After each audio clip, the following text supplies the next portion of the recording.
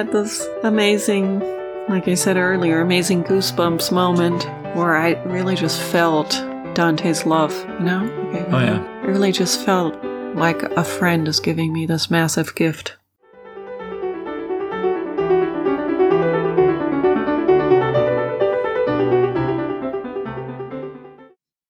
Hello. In today's recording, Claire and I will be talking about Dante's Paradiso.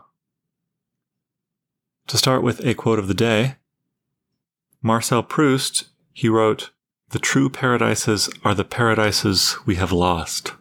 This is a sentiment that really echoes with me, and I think much of what we find in the Paradiso when we remember that it's written from a position of exile. And for more on this and lots of other moments and observations, let's go into that chat with me and Claire.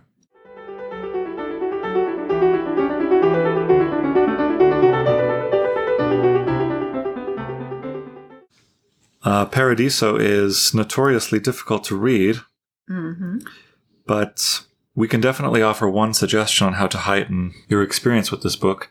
Go to the top of a mountain, 10,000 feet at least, far away from the city, and read it while stargazing. Well, not while stargazing. Over a 2-week period that is punctuated with stargazing. Yeah, that's highly recommended. This helped, didn't it? Oh, yeah.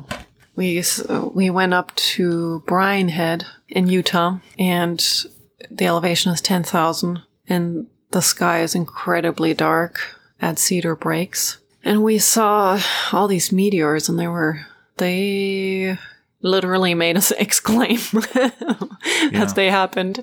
They were that shocking. There was one that was so big, it could have been like a close-by airplane that just came down, crashing towards the earth. And so bright. So bright. It went from yellow to red. Remember that?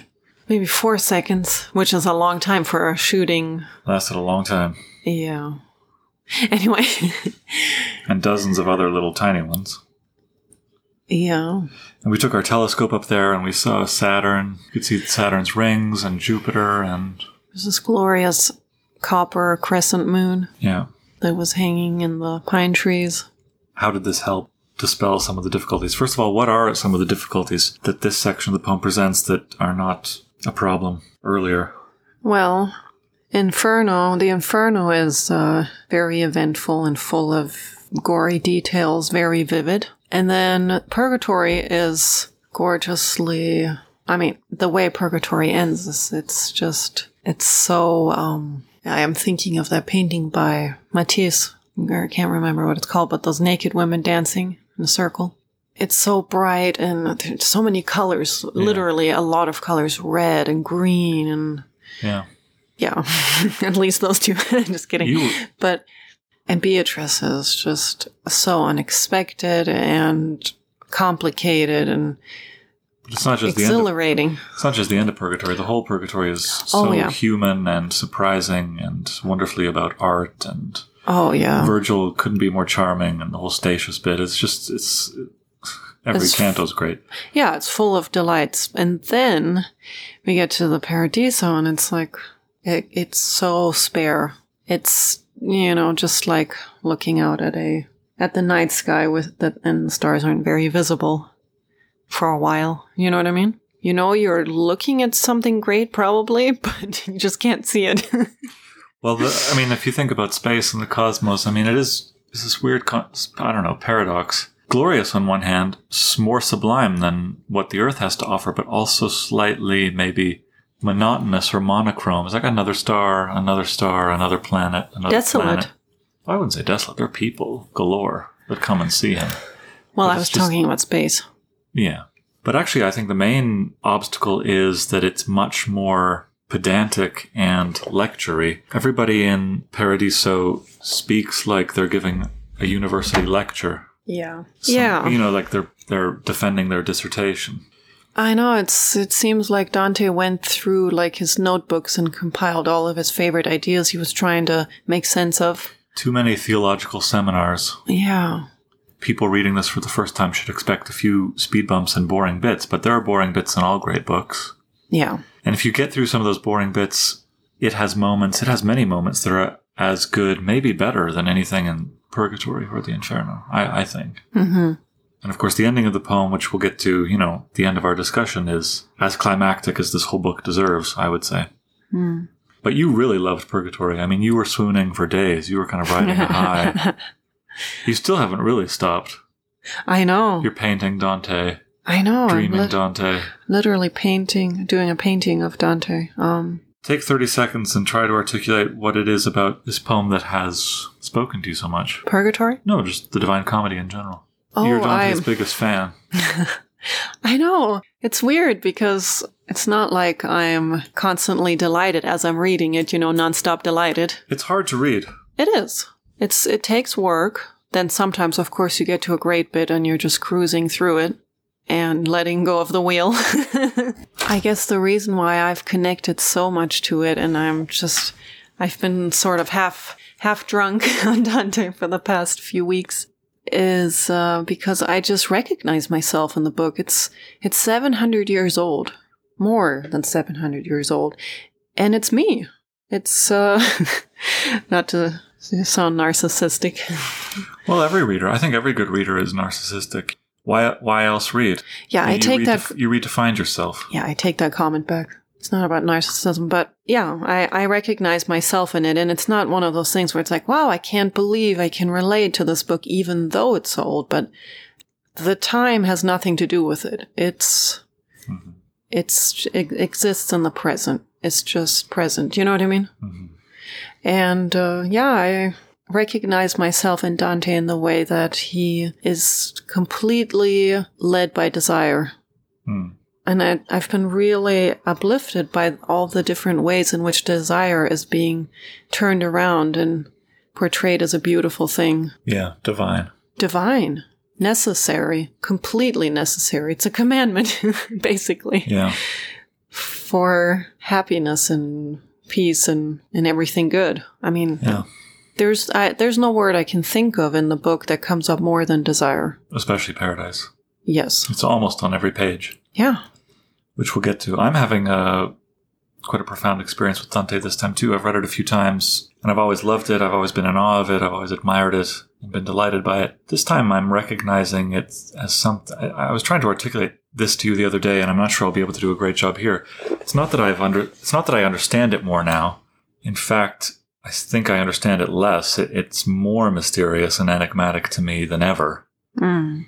But that just makes it even more profound and transcendent to me. I'm experiencing it this time as a kind of, as food that my soul desperately needs. And didn't know it needed. And as a well that I know I can't access the depths of now, but will be nourishing me the rest of my life. It's a spiritual thing now. Before it was like academic and aesthetic and, wow, what a great poet and what a great accomplishment. And like looking at a cathedral through the eyes of, I don't know, like an architect or something, like, wow, look at this amazing accomplishment and look at this buttress and this arch and this gargoyle, and who could have believed that a human could do that? Now I feel like I'm one of the congregation in the pews kind of weeping during Mass. It's speaking to my soul, not just my mind. Mm. That's what it is this time. Yeah, I'm very grateful, as with a lot of the books we've read for the podcast, that I've waited till my mid-30s. I think I was ready for this. If I had read it earlier, I'm sure, like you, I would have gotten lots out of it. I would have admired it in many ways, but maybe I wouldn't have found a kindred spirit. Right. Midway through the journey of our life. Exactly. You raised the issue of desire. It's desire that gets Dante through the flames of purgatory. Mm-hmm. Desire for Beatrice. We didn't mention in our Purgatory recording something that we should have. These two rivers that he gets dunked in, Lethe and Eunoia. I'm not quite sure how to pronounce that last one. Lethe is the river that makes him forget his sins. Matilda is the woman that dunks him in, I think, Lethe. Mm-hmm. Do we want to spend 30 seconds poking at the question, is it good to forget your sins? Why is this part of the book? What are we being taught here about life? He gets dunked in Lethe to forget his sins. And then Eunoia is the river he gets dunked in so that his memories of the good deeds he's done in his life get magnified and strengthened. Hmm. So it strikes me as slightly strange that a person should forget their sins. I mean, They teach you things. Mistakes that you make teach you things. Shouldn't we hold on to them and their lessons? Any thoughts about this? Why is this an important baptism on his way up? I don't look at it as a teaching about what we need to do, cleanse ourselves of sin. I look at it as there's a writer who has made the kind of mistakes that makes him yearn for this kind of baptism. And that's very moving to me. He wants to forget his sins. So Yeah. it's kind of wish fulfillment. Yeah. That's moving to me. The idea that in his fantasy that could actually happen. There's something so painful in him that he wants to forget Yeah, I see. that inspired him to write this scene, right? I like that answer a lot. I don't have an answer. I don't know. That's one of my favorite things about this book is how many questions it raises for me and how how much it makes me realize how little I know. One idea I had was that it could also be a kind of like you forget them as sins, or, when Virgil crowns him master of himself, maybe he sees the ways in which those mistakes were necessary and integral. He forgets them as sins. Maybe and he forgets sees them as necessary parts of his life. Yeah. I love looking at it as a cleansing of regret. I mean, isn't that like the most beautiful thought? # no regrets. Yeah. And there's this beautiful illustration, right, by Doré. Oh, it's too beautiful. Matilda holding Dante, and only the top of his head's poking out, barely his nose, and his eyes are kind of closed. It's so beautiful. Probably my favorite Doré illustration. Maybe my favorite Dante illustration. I know. And there's a lot of competition. Yeah. So then he's ready for the stars, as we said, and they start floating up. He and Beatrice start going up and up, because when you're purged of all this sin and you're ready to ascend, it's kind of like a helium balloon. You lose your weight, that's tying you down to earth, and you start floating up. Mm. Most, maybe all cultures throughout all human history, independently of each other, have all mythologized heaven or the afterlife or the good place as in the sky. The dwelling place of God is always in the sky. Mm. Why, do you think? Why is heaven up? And hell is usually below. You know what I mean? So why are there these human patterns? I feel like it's pretty natural. And, I mean, because you die and you go down. You're buried, or you become one with the earth. Well, but I mean, good people go up. I know, I'm just saying, like, that's where maybe that idea came from. If dying is a returning to earth, then if you wanted the opposite, if you wanted a life after death, then you would go up. I see. And what about God? Why does God live in the sky? That also makes a lot of sense to me, because there's nothing more symbolic of eternity than the sky. Mm. We can't make sense of the sky. Yeah, I see. The ocean is largely unexplored, but there's a bottom to it. And it changes. The stars don't really change. I mean, they revolve, but there's a kind of eternal constancy there. Mm-hmm. And eternal depth, a sense of eternal depth. Yeah. But also the sun gives life. The sun is in the sky, and it gives life to the world. Right. And I mean, really, there's not really anything in nature that's more awe-inspiring than some of the things the sky does, right? I was reading to our kids just before this vacation about Ra, the Egyptian god, the sun god Ra, who apparently would take his boat that was carrying the sun on a voyage through the sky every day. And at night, he would dip down under the earth. And in the underworld, Apep, this giant snake monster, would try to swallow the sun. So there's eternal battle every day. Mm. Maybe the reasons are obvious. But then again, in Dante, heaven is up and it kind of isn't. When we get to the top of heaven, we'll see that it's just that it's not, we don't really reach a top. At the very end, we reach a new center. God is redefined as a kind of new center. So we should talk about Canto 1 here. Okay. Another thing we saw on our vacation reminded me of this Canto 1. Remember that sun we saw?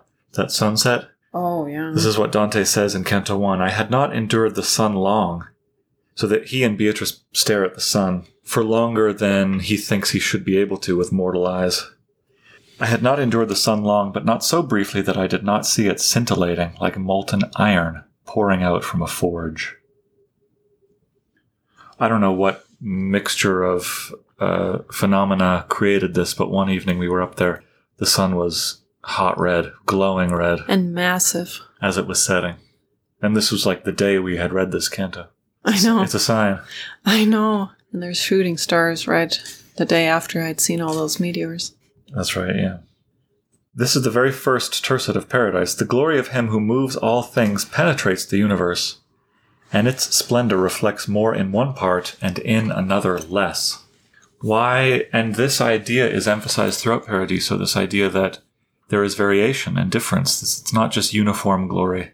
Some things are more glorious and some things are less glorious. Mm-hmm. There's a continuous emphasis on difference. What was the reason for that again? I know Beatrice explains it to... Well, we're going to get there in Canto something. Oh, okay. So maybe let's pause. And actually, in answer to your question, I'll say I don't know. Yeah. I know the explanations given in the Paradiso are always like, That's one of the hardest things about this poem, actually, because there is an answer proposed to your very question. Yeah. But and they're very rational, cerebral, intellectual, academic, logical answers that, rely heavily on the Bible and St. Thomas Aquinas and Aristotle and a mix of these. And they seem to me always maybe not outright nonsensical, but if not outright nonsensical, then irrelevant and kind of dead in the water. Every time one of these answers, these discourses is provided by a character in the Paradiso, I just think, okay, so what? This A doesn't make sense, B isn't important. And the pilgrim is constantly told, you can't know. Uh-huh. There are mysteries, there are divine mysteries that you will never understand. He's told this over and over again. And then he asks a question about one of those mysteries and is given this very unsatisfactory and convoluted, overly cerebral answer. So I'm going to side, at this point in my life, with the people in Paradiso who say to him, you can't know, it's a mystery. It's a mystery. Because all of the attempts at knowledge are completely, enragingly not tying. But maybe the fact that this keeps happening in the Paradiso, don't you think there's a lesson in that? Like, you have to keep trying to figure it out anyway. You have to keep asking questions, even if you suspect that there's no answer. Yeah, I mean, I think you could be right there. I don't want to let myself off the hook and say I never have to do any intellectual work. Yeah. That's true. But we'll get to some examples of this later, like when Peter asks him what is faith and stuff, and he gives these answers. I'm like, it's just so... I've heard the same unsatisfying, hollow answer at church 1,000 times. It just doesn't make any sense to me. Yeah. I much more respond to the angels that tell him, look, divinity is transcendent. What you wish to know, you can never know. Yeah. It's beyond your grasp. That I used to think that was a cop-out too. God's ways are higher than your ways. I just think, well, how convenient. That'll let you off the hook for a lot of things. Mm-hmm. You know what I mean? Mm. But I like that idea now. I like the idea of admitting that the finite mind craves the infinite, but is somehow fundamentally incompatible because of its finitude with the infinite. Yeah, I mean, Dante was an extremely smart person. Surely he, based on all the things you just said, that he had the same opinion, that there's just things we can't understand and know. So why do you think he spent so much time, so many cantos this way? With the seminars, the dissertations? Yeah, especially coming out of the purgatory that ended like with the most incredible climax that he couldn't ever have hoped for. Yeah, and it was a climax that was explicitly it was symbolic and allegorical and non-logical. It wasn't an attempt at logical discourse. Exactly. So what happened? He's like, okay, now I'm writing the Paradiso. What is my next move? He can't keep being climactic because that would be exhausting. Is he trying to spare us too much joy and calm us down a little bit for the next climax? I mean, yeah, variation, pace. There are aesthetic reasons why one would do this. Got to be more to it than that. I think he desires knowledge. You were talking about desire. Mm-hmm. He desires Beatrice, so there's eros here. But what is one of mankind's... It's Aristotle, I think. If you read the Poetics, or the Metaphysics by Aristotle, I think the very first sentence is all humans desire to know. By nature, this is what he says, all humans by nature desire to know. Mm-hmm. So we have this innate curiosity. Yeah, just think of our son. Certainly one of the most curious people I've ever known. Oh, yeah.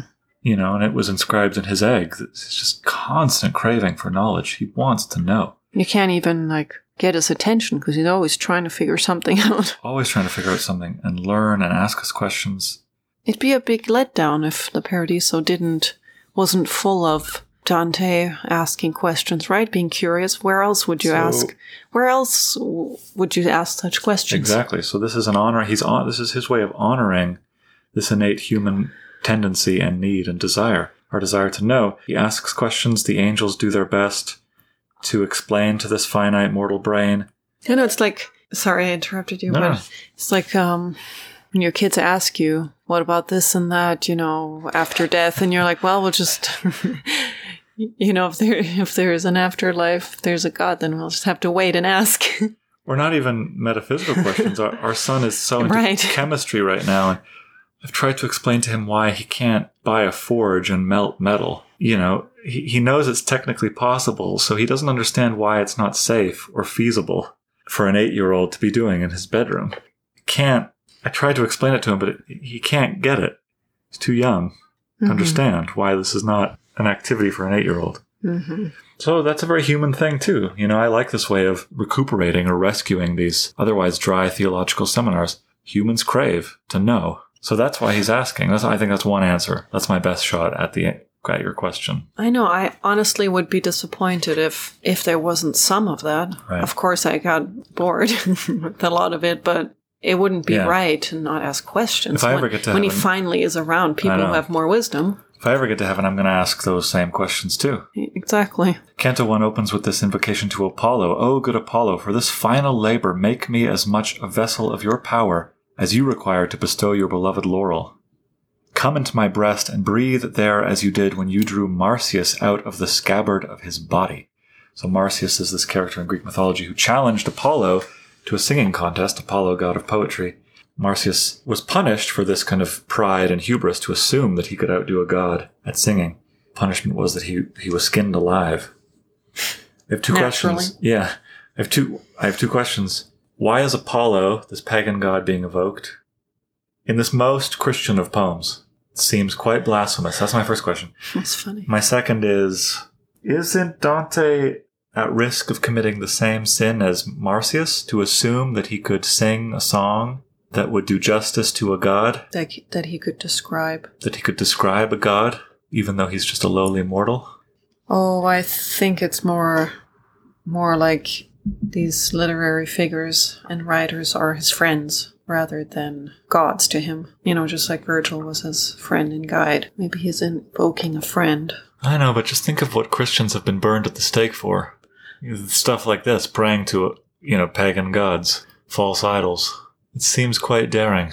That's true. Well, he does seem to like to stir up things. So, yeah, maybe that's what he's doing. Or maybe he's not a Christian at heart. He seems to believe in a lot of things. In a way, just believing in one thing, in one religion, is maybe unimaginative to him. Or one religion as he inherits it. It's quite an un-Christian poem. I mean, un-Catholic poem. Yeah. In terms of dogma. Yeah, his imagination is too great to be reduced to just one religion. It's another thing I like about this poem is that it contains everything. The universe. Yeah. It's encyclopedic and therefore inexhaustible. But it is interesting the thing you brought up about hubris. Surely somebody like Dante would cross his mind, if I get to heaven, what's my gift going to mean there? My talent, right? Will it be nothing? Will I hold up against some of these divine people? Yeah. And he, always in the shadow of moments like this is Ulysses, who was punished, who was in the Inferno for trying to sail to the divine purgatory, overstepping the mark of what he was otherwise entitled to aspire to. Mm-hmm. Dante is risking a similarly audacious journey. Mm-hmm. And he already knows that he's proud. And that's right. Proud. So, is there anything else to say about this? Is there a good virtuous pride or daring? Icarus, Icarus. He's being Icarus here. Is there a good way to be Icarus? Or, I don't know. Or maybe there isn't. Maybe this is just him maybe there is. Confessing. Maybe there is. He is not traveling alone through these realms. He always has a guide. Yeah, and the pilgrim is a character defined by ignorance and confusion. Exactly. So I think that kind of redeems him from total arrogance. I suppose. Yeah, he was taught. He had an apprenticeship. Yeah, he couldn't have made it by himself. I really like the character of Picarda in Canto 3. So in Canto 3, they arrive at the moon, the heaven of the moon, and they meet this nun named Picarda. And Dante asks her, the moon is kind of the lowest, Dante thinks it's the farthest away from the center, farthest away from the light of God. It's the kind of quote-unquote lowest rung of paradise. And Dante asks her, aren't you dissatisfied to be this far away from God? You know, isn't it against your will to be given this quote-unquote lower status? And she says, no, it's not. It's exactly my will. I'm perfectly content with what I have. What does she do all day? Yeah, that's another, I don't know, sing. She praises, you know? You know, for most of my quote-unquote, I was about to say spiritual journey. What a horrible phrase. For most of my life, I've been quite dissatisfied with this kind of response, like, you know, accept your lot, or thy will be done, or God will reward people according to his own desire, and we have to be okay with loved ones suffering and being stuck in crappy jobs, and shouldn't we want to aspire to greater levels of success and well-being and accomplishment and status and safety? Shouldn't we want to strive for more? And these moments, you know, and we hear people at church, you know, various religious creeds say, no, accept your lot. God's ways are higher than thy ways. And I always thought, it's just a cop-out. Accept things you can't change. Yeah, if I am becoming wiser, I'm not sure I am, but it's in that exact way where there's two skills here, I think. And these two skills, I think, contradict each other, but are equally important. The first skill is to strive. You know, in The Pearl by Steinbeck, we read that this is what makes humans, what does he say? What separates humans from the animals. Yeah, it's what makes us divine. We crave more and we strive for more and we can accomplish more. Yeah. But there's a contradictory skill of accepting fate. Yeah. And this is what the Bhagavad Gita, you know, and the Tao Te Ching teach us. Some days we need to do one and other days we need to do another. Yeah. Thoughts about this? So Picarda says, no, I'm good here at the moon. I'm good. I don't desire more than this. I find this like extremely noble and inspiring, her answer. You know, if you think about dreams in life, I wish I could accomplish this and achieve that and do that and go there and meet her and be recognized for this. You know what I mean, though, right? On one hand, I wouldn't want to say, no, don't desire those things. But on the other hand, it's absolutely necessary to learn to say, I don't need any of that. Yeah. Don't need any of that. Mm-hmm. I agree. I think desire is great when we're talking about things that can be changed. But yeah, things that you cannot change, you just need to do that quicksand thing where you stop fighting and you just float. Yeah, so the phrase, thy will be done, is that kind of like Picarda says, I am where God wants me, and therefore, what else could I want? I want to read you some Rilke here. I found this bit of Rilke that helped me. He expresses this paradox very well. This is in a letter. He's talking about death, and because it's like, you know, you would never say to somebody at a funeral, like, oh, this is what God wants, you know, accept it. So Rilke's dealing with this problem of grief and how we can, quote unquote, accept the death of people we love. And he says this, the great secret of death, and perhaps its deepest connection with us, is this, that in taking from us a being we have loved and venerated, death does not wound us without at the same time lifting us towards a more perfect understanding of this being and of ourselves. He keeps going, I am not saying that we should love death, but rather that we should love life so generously without picking and choosing that we automatically include it, life's other half, in our love. Mm-hmm. This is what actually happens in the great expansiveness of love, which cannot be stopped or constricted. It is only because we exclude it that death becomes more and more foreign to us and ultimately our enemy. So my reading of that is that we love life so much that the circumference of our love expands so widely that it includes death. Yeah, that's very Aurelius, right? Aurelius teaches that we should study change, that we should study all of nature, all of life. Yeah, it's part of a cycle. Exactly, and accept that we are part of a cycle and that's even a beautiful thing. We're like, you know, a plant or a tree. What I think he talks about the olive tree. Yeah, the ripe olives fall. Or figs. Yeah, he talks about olives and figs, yeah. Yeah. Rome. Rome. Summer nights. Oh, yeah. Anyway, when you look at it that way, though, then it feels more of like a companionship. you're part of a beautiful cycle. And it would seem selfish and arrogant, or I don't know what the right word is, just simply unnatural to want to be exempt from that, the powerful play of life, as Whitman would say. Yeah. I like that a lot. It would seem unnatural. And Picarda gets to be a part of paradise. You know, she's there. She's an ingredient in paradise. Yeah. And thus spoke Zarathustra. What a horrible title. Nietzsche has another wonderful articulation of this. He says, the character of Zarathustra says, "Did you ever say yes to one joy? Oh, my friends, then you said yes to all woe as well. All things are chained and entwined together. All things are in love. If you ever wanted one moment twice, if you ever said, 'You please me, happiness, instant, moment,' then you wanted everything to return. You wanted everything anew, everything eternal, everything chained, entwined together, everything in love. Oh, that is how you loved the world, you everlasting men. Loved it eternally and for all time. And you say even to woe, 'Go, but return,' for all joy wants eternity." So if you say yes to one happiness, if you have one sweet moment, then you're saying yes to all moments. That's how I feel every time I look at my daughter's face. I think, oh, no, why did I let this huge joy into my life? Because I have also let in all woe by bringing this joy into my life. Yeah, but the joy is better than the woe. It is, of course. It outweighs it. But you can't get one without the other. Yeah. One thing Picarda says to Dante is that everywhere in heaven is paradise. Everywhere in heaven is paradise. Mm-hmm. There are no lower rungs, really. Yeah, that is a nice change from Inferno, isn't it? It's beautiful. In the Gospel of Thomas, which is an apocryphal gospel, Christ's disciples say, when will the kingdom come? And Jesus says, it will not come by waiting for it. It will not be a matter of saying, here it is or there it is. Rather, the kingdom of the Father is spread out upon the earth and people do not see it. Everywhere is paradise. Hier sein ist herrlich, is what Rilke says in the Duino Elegies. It's great, isn't it? Yeah. It's no good translation of that because it's such a tight phrase in German, but being here is heavenly or something, Yeah. It is heaven. That's heaven. The present. What else do you have to say? We're moving to Canto 4 now. One question I had for you, I'd like you to talk about, is the question of metaphor. How much of this heaven is metaphorical and how much is literal?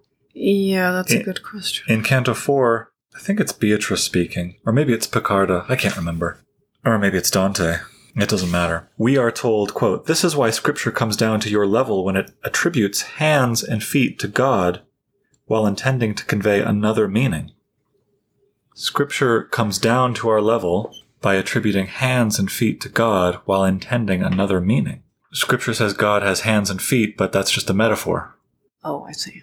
So you have to use human language to describe things. That's all you can do.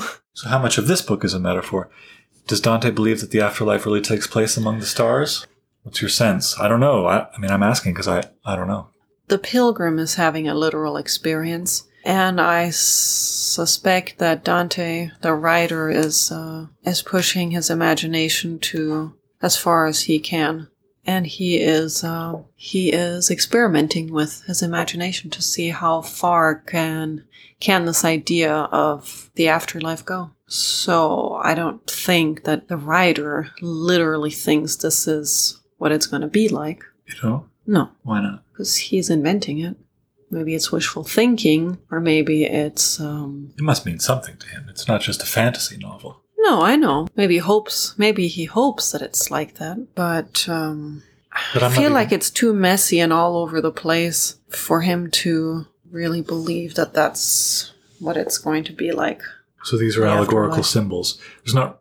If you ask Dante what is heaven, you think he wouldn't literally say, well, there's people revolving around the moon or around Mercury, and this is a continuation of the allegory with which purgatory ended. Yeah. Is that what you think? Yeah. Well, if that's true, what is it an allegory of? Where do we go when we die? If we're righteous. It's an allegory of the extent to which humans can desire.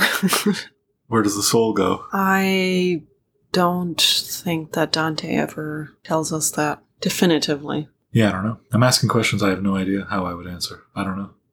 I never feel like I know I told you this before. I never feel like any of this is doctrine being presented to us. It feels more like a really, really, really deep daydream to me.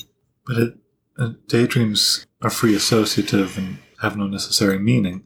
This is highly structured and planned, so it must have a meaning, an allegorical meaning, a metaphorical meaning. I mean, there's so many layers that you could, apply to life now, not just the afterlife, right? I was lost in a dark wood, and then he leans on a guide, smarter people than him. Right. And he finds redemption and love and light. Yeah. He lets himself be saved by another person. Yeah. And I think what you say about desire is important too, because it's love that moves the sun and other stars, as we'll see at the end. So God is love, God is desire. Yeah, and I just thought of this. Remember the people vestibule to hell? Yeah. There's those people who are worse than all the others, right? Doesn't he say that? Because they were lukewarm in life. They didn't want anything. They did not desire anything. Right. And then the entire book goes on about desire. It's kind of like why I read that, because you can't say it's there, paradise is here. It's an emotion. So anytime you are experiencing love or desire, that's what heaven is. Yeah. It's the ability to want something. I mean, that's the greatest thing. I mean, we were just on vacation with our kids, and we're always trying to plan our days, and what they wanted the most was to want things on our vacation. And if you can maximize your desire by having an object that's worthy of it, like, Beatrice or God, you can increase your desire by pointing it in a direction that is worthy of it. Mm-hmm. You know what I mean? Yeah. I like the idea that we can experience paradise before we die through desire and love. Mm-hmm. Right. Not by being lukewarm. Yeah. There's this wonderful, they get to the planet Mercury, and there's this wonderful simile here. As fish in a pool that is calm and clear are drawn to whatever comes from beyond because they think that it is their food, so I saw more than 1,000 splendors draw near to us. And then each I heard, "Behold another who will increase our loves." Mm-hmm. And as these spirits drew near to us, the shade of each one of them seemed filled with joy in the sheer effulgence that shone from them. I know that struck me the most. That's what keeps striking me in the Paradiso. I was worried that once he gets to heaven, everybody would be satisfied, and it would just be like, well, we've arrived. Yeah. Isn't it nice? But they keep wanting things. Dante keeps wanting things. I know. And they are delighted by new arrivals, these beings there, right? Yeah. Because it gives them more to want. More to love. More to love. I know, I love it when they say, all of us are ready to please you, and so that you may in turn take pleasure in us. That's in Canto 8, one of the souls up there says to him, pleasing each other. That's the purpose. Yeah. There's this importance on variation, and in Canto 8, the question is asked, how can a good father beget evil sons? And an example of one of these very dissatisfyingly cerebral, overly academic, knot-tying answers, the angel says something like, the roots, therefore, of your activities must be diverse. So one is born Solon, another Xerxes, one Melchizedek, and another one who flew through the air and lost his son. Right, so a reference to Icarus there. Yeah. Circling nature, who sets her imprint on mortal wax, plies her craft well, but does not distinguish one house from another. And so it happens that Esau differs in the seed from Jacob, and Quirinus has so base a father he is ascribed to Mars. Nature, once begotten, would always follow a course like that of its begetters, if divine providence were not in control. What was behind you is before you now, but so you may know how much you please me, do cloak yourself in this corollary. When nature encounters any fortune contrary to her, then, like a seed on foreign soil, it does not go well. And if the world below paid more heed to what nature lays down as a foundation and built on that, the people would succeed. But no, you conscript into religion one born to wear a sword, and make a king of one more suited to preach a sermon, and so go astray in the path you are taking. I mean, I really like the idea of difference and this anti-conformity. There's an insistence, this anti-monotony insistence. Some people are kings, some people are poets, some people are soldiers, some people are scholars. And you shouldn't bend one person into another kind of person. That's a beautiful idea to me. Business majors or dentists. We shouldn't all have the same haircut, wear the same clothes. We should become who we are and not who someone else is. This whole thing about nature randomizes the selection of good souls and evil souls. I mean, I don't really understand all that, nor do I feel like at this point it would be worth trying to chew on for too long. I'm glad that I wasn't the only one who was dissatisfied with the answers. Well, I think we can confidently say, how should we read? In example I've been thinking of lately is in The Frogs by Aristophanes. I think it's Dionysus or Hercules, goes to the afterlife and has to pick one Greek tragedian to bring back and write plays again. If you could rescue one playwright from death and bring back, who would you bring back? So he's weighing, it's a comedy, so he's trying to determine who is the best playwright. And he puts the plays in physical scales and whose plays are heaviest, and maybe that will tell him who is best. And all these absurd trials to determine who is the best playwright. And eventually he just announces that I'm going to pick this person. I think it's Euripides, because he speaks to my heart. So he kind of gives up logical explanation. I don't know why. The reason is it speaks to my heart. So as readers, I think we're totally entitled to let's just skim over this. It's not speaking to my heart. Don't be lazy. Do the hard work. You reap what you sow. You'll get what you give. Yeah. But you're not obligated to love every page of every text equally. I know. This is why I'm glad I read this in my own free time rather than for a class. Because then you would be like, oh no, I better understand this this answer to the Pilgrim's question, or I won't do well on the test, Yeah, exactly. Well, none of that matters. How great is this in Canto 13? But nature always delivers something less than sheer perfection, working like an artist who knows his craft but has a hand that trembles. Yeah, that's really beautiful. The thing that strikes me about that is that you can know your craft. You know what would make it perfect, but your body gets in the way every time. And that's good. It's better and that way good, right, than a hand that doesn't tremble. Two straight lines would actually be worse. That's what we love about nature. I mean, nature does have a lot of symmetry, but it has wildness. And that's what and error, and meandering.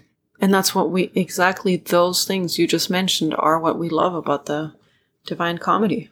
Yeah. It has a lot of lines and symmetry and structure, but it has a lot of, error etymologically in the sense of meandering, weird twists, trembling hands. I know, but even with the bits. form, it trembles as a kind of a trembling hand too, because sometimes things just end abruptly and then keep going in the next canto. It's like, that's right. You kind of feel the way, the form didn't. And I'm slightly mad that Virgil was left out of Paradise, but I think I would like the book less if Dante put Virgil right in heaven, because it's kind of to be expected, So have a little bit of, it's not exactly a trembling hand, because that's not a mistake, but maybe that was a bad example. But maybe it's a misjudgment of mine to critique the poem for leaving Virgil out of Paradise, but if it is, I can take the advice given to us at the end of Canto 13. And so people should not be overly certain in their judgments, like those who reckon up the grain in the field before it is ripe. For I have seen the briar all winter long look desiccated and bristle with thorns, then later bear roses on its branches' tips. And once I saw a ship, whose voyage had been straight and swift over the open sea, sink in the harbor just as she pulled in. And let Mr. and Mrs. not think when they see one person steal and another donate his all, that they see with the eye of divinity. For the one may still rise and the other fall. So we can't judge the worth of souls. We think a person is bad, but we don't know their story. We think a person is good, but they could be hiding all sorts of vices from us. We can't expect to know how things will turn out for us in our life. We certainly cannot predict the future. We can't know why some people suffer and others don't. Mm-hmm. This is just obvious truth. We can't know. And I can't know why, my judgment that it was a mistake to leave Virgil out of Paradise, I shouldn't trust that judgment. Yeah. We should be humble in our judgments. Dante must have had a very good reason. I still think it's because of that powerful moment when he finally sees Beatrice. And he's so fully loves her that she eclipses everything else. You can only love one thing that much at a time. Yeah, I mean, it's got to be a piece of it for sure. Because that's the moment he vanishes. He can't have two guides. That would be weird. Imagine Virgil and Beatrice.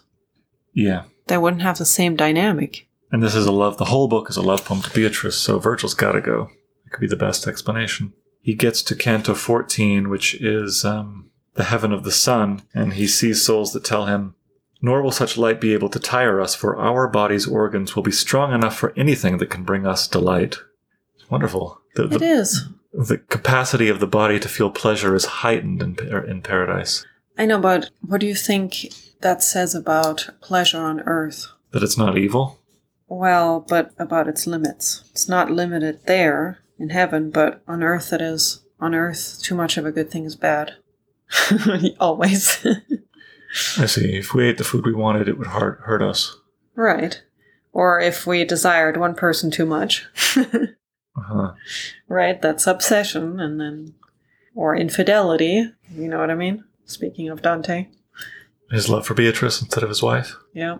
Yeah, you can arrive at a place... I don't know. What do I know? Speculation. You can arrive at a place in life like Virgil crowns Dante his own master, like... Yeah. Where your pleasures can be pursued ultimately, I don't know, because you've grown up and you know... I mean, I know that if I ate a bag of gummy worms, Gummy worms? That's the first thing that comes up? No, come on. It's just an example. You know what I mean? The ultimate temptation. No, it's not really. But, okay, I don't know what. Pie, an ice cream, chocolate cake, tiramisu, Holistically, that wouldn't add to the pleasure in my life. It would make my taste buds feel great, but I don't know what I'm trying to say.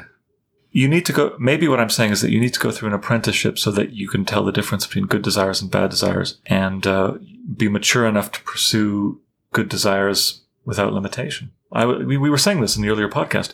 God cannot be loved enough, nor can our children. We can't love them too much. So I think this is like a fraction of maybe what Dante means. I don't know.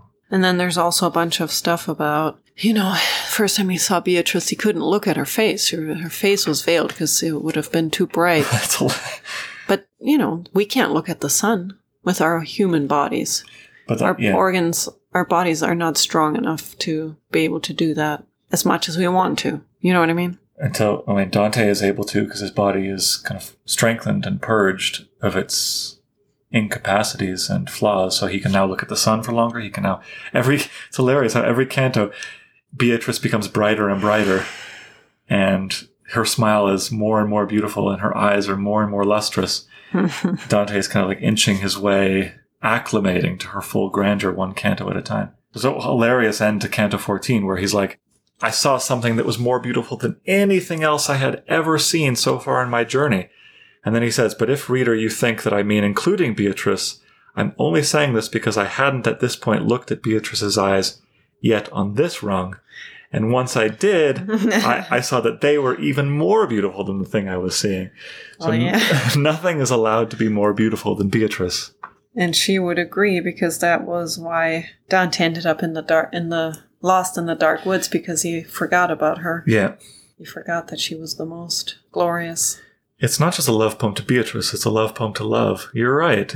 Love poem to Dante. Well, to Dante's emotion, to Dante's desire. Desire is God. Yeah. In Canto 15, Dante meets... This is the heaven of Mars. And he meets his great-great-grandfather, Cacciaguida. It's really hard to imagine all these places, isn't it? Well, it's because they're slightly uniform. I mean, Mars, we saw in the telescope, you could see the hurricane on Jupiter through our telescope, and you could see the rings of Saturn. So the planets look the same, so the planets look different, but not really that different. I mean, it's not near the level of variation we get in the Inferno. Rivers, canyons, mountains, furnaces, ice... giants, cliffs, it's a whole various landscape in there. Here it's kind of like another star, another star, another star. I wonder if... Sorry, I just distracted you, but I wonder if heaven has to take place in the spare space, because what would a writer like Dante value more than infinite space for the imagination? No limits to what... But but to follow that logic, it's like, why isn't this more like Star Trek, a show I know you love? No. The only part you don't love about me is my love of Star Trek. Oh, man. Don't diss my love. If there's anything Dante has taught you, it's to not disrespect love. And my love of Star Trek is pure. It's a pure love. I have noticed. And it can be pursued eternally and without limit. Yeah, there's a lot of episodes. You can't see her face cringing. But, you could imagine a version of this poem that's more like Star Trek, where Dante, quote-unquote, beams down to these planets and walks around, and the geology is different, the topography is different, there's different animals on each planet. I miss that a little. It's like we always stay in orbit, and so the planets aren't really differentiated. Yeah. I know whenever I start a new canto, and it's like, no, we're on Mars. I'm like... There's very little difference between that and Venus. I know, yeah. I mean, allegorically, there isn't Venus's love, Mars's war, but in terms of... What's happening to... I'm sorry, I keep distracting you. Why does Dante veer away from all the vivid imagery? Well, I think the similes are as great. Yeah, but he clearly loves landscapes and Earth, and comparing places in Purgatory and Hell to Earth. Well, I'll give you a tiny answer that I don't know. I don't know anything about this poem. I'm always hesitant to assert anything about this poem. I don't know. One thing I would say, if cornered, is he has to. As we were talking about heaven, Ascended. The sky is heaven. Yeah. So he's working with the material that human myth and the unconscious and these archetypes, he's inherited all this. He can't. It just makes intuitive sense that God is up there. And the stars are the stars. He can't change that landscape. So fascinating. Isn't it? The fact that hell is the most concrete, because in writing, often the more abstract it gets, the worse it gets, but not always. This could explain your love for what happens when Cacciaguida, his great-great-grandfather, arrives on the scene. Cacciaguida he died a crusading knight. So, in this worldview, he's a hero, a martial hero, which is why he's on Mars, or circling Mars. Mm-hmm. Cacciaguida appears like a shooting star. There was a moment on one of our nights there stargazing where you said, okay, we'll go home just after I see one more... What did you say? I want to see a shooting star that makes me go, whoa. And instantly, as soon as you said that... I know, I actually exclaimed, whoa. There was an enormous one. It was a little too good. It was weird. So, as a fiery streak will sometimes shoot across a clear, tranquil sky, drawing to it eyes that had just been relaxed and calm, and seems to be a star leaving its place, except that there isn't any star lost from where it was kindled, and it lasts a short time. In the same way, from the arm of the cross that stretched to the right, a star raced to the foot of the constellation that was shining there. And this is Cacciaguida. Cacciaguida starts speaking to Dante, quote, so profoundly I could not understand him. It wasn't by choice that he concealed his thoughts, but by necessity, for his conceptions transcended mortal signification. Then, when the bow of his ardent love had unbent enough for his speech to descend to the level of our human intellect, the first thing that I understood was, blessed be thou, Trinity, and One, who art so courteous to my offshoot. There's this wonderful moment. You like this language bit, don't you? Cacciaguida has this harangue about the current populace of Florence. He says that in the olden days they would keep good watch over the cradle, soothing the infant with the baby talk that new mothers and fathers love to speak. Yeah, I thought that part was interesting. There's so many places where these divine beings begin speaking, and then Dante doesn't understand them, and they have to change their language so that he understands. First of all, it's interesting because Dante chose to write the book in the vernacular, right, in the Italian. So he knows what it's like to make that choice, to want to be understood by more. It's a more intimate language. It's not formal or academic or ceremonial like Latin would have been. Right. And then the parents, his forefather talks about parents using baby talk and that they love to do that. Yeah. It's not like they are condescending to their baby. This is like the ultimate expression of love, right? It is. Baby talk's good for babies' brains. It is, yeah. And parents do love it. I know. I think it's cool that part was included, that the parents love it. I think maybe he is making a point about how wonderful it is to communicate with people, to communicate in a way that they understand, and not to want to elevate yourself above others. Yeah. And this is wonderful personalization of it, too. Baby talk is different in each family. It's a language that you invent, and it's really your own. Mm-hmm. It's not the same across families, you know? Mm-hmm. You invent your own rules, very much like Dante is inventing the rules of his own religion. His whole cosmic outlook is totally invented. And it's not out of disrespect, it's out of love. He wants to find a way to explain his ideas of heaven to us. We're being baby talked to by Dante. Yeah. And it's not an act of, as you say, it's not an act of condescension. He loves us and wants to teach us something. Mm-hmm. And even if he doesn't want to teach us something, he wants to communicate with us. It's a two-way. That's better. What you just said is better, because communication doesn't have to mean information delivery. Uh-huh. It can just be emotional. It just wants to connect. It's very reminiscent of that thing we loved in the Purgatorio of the Mass, the hymn whose lyrics are only half heard. Yep.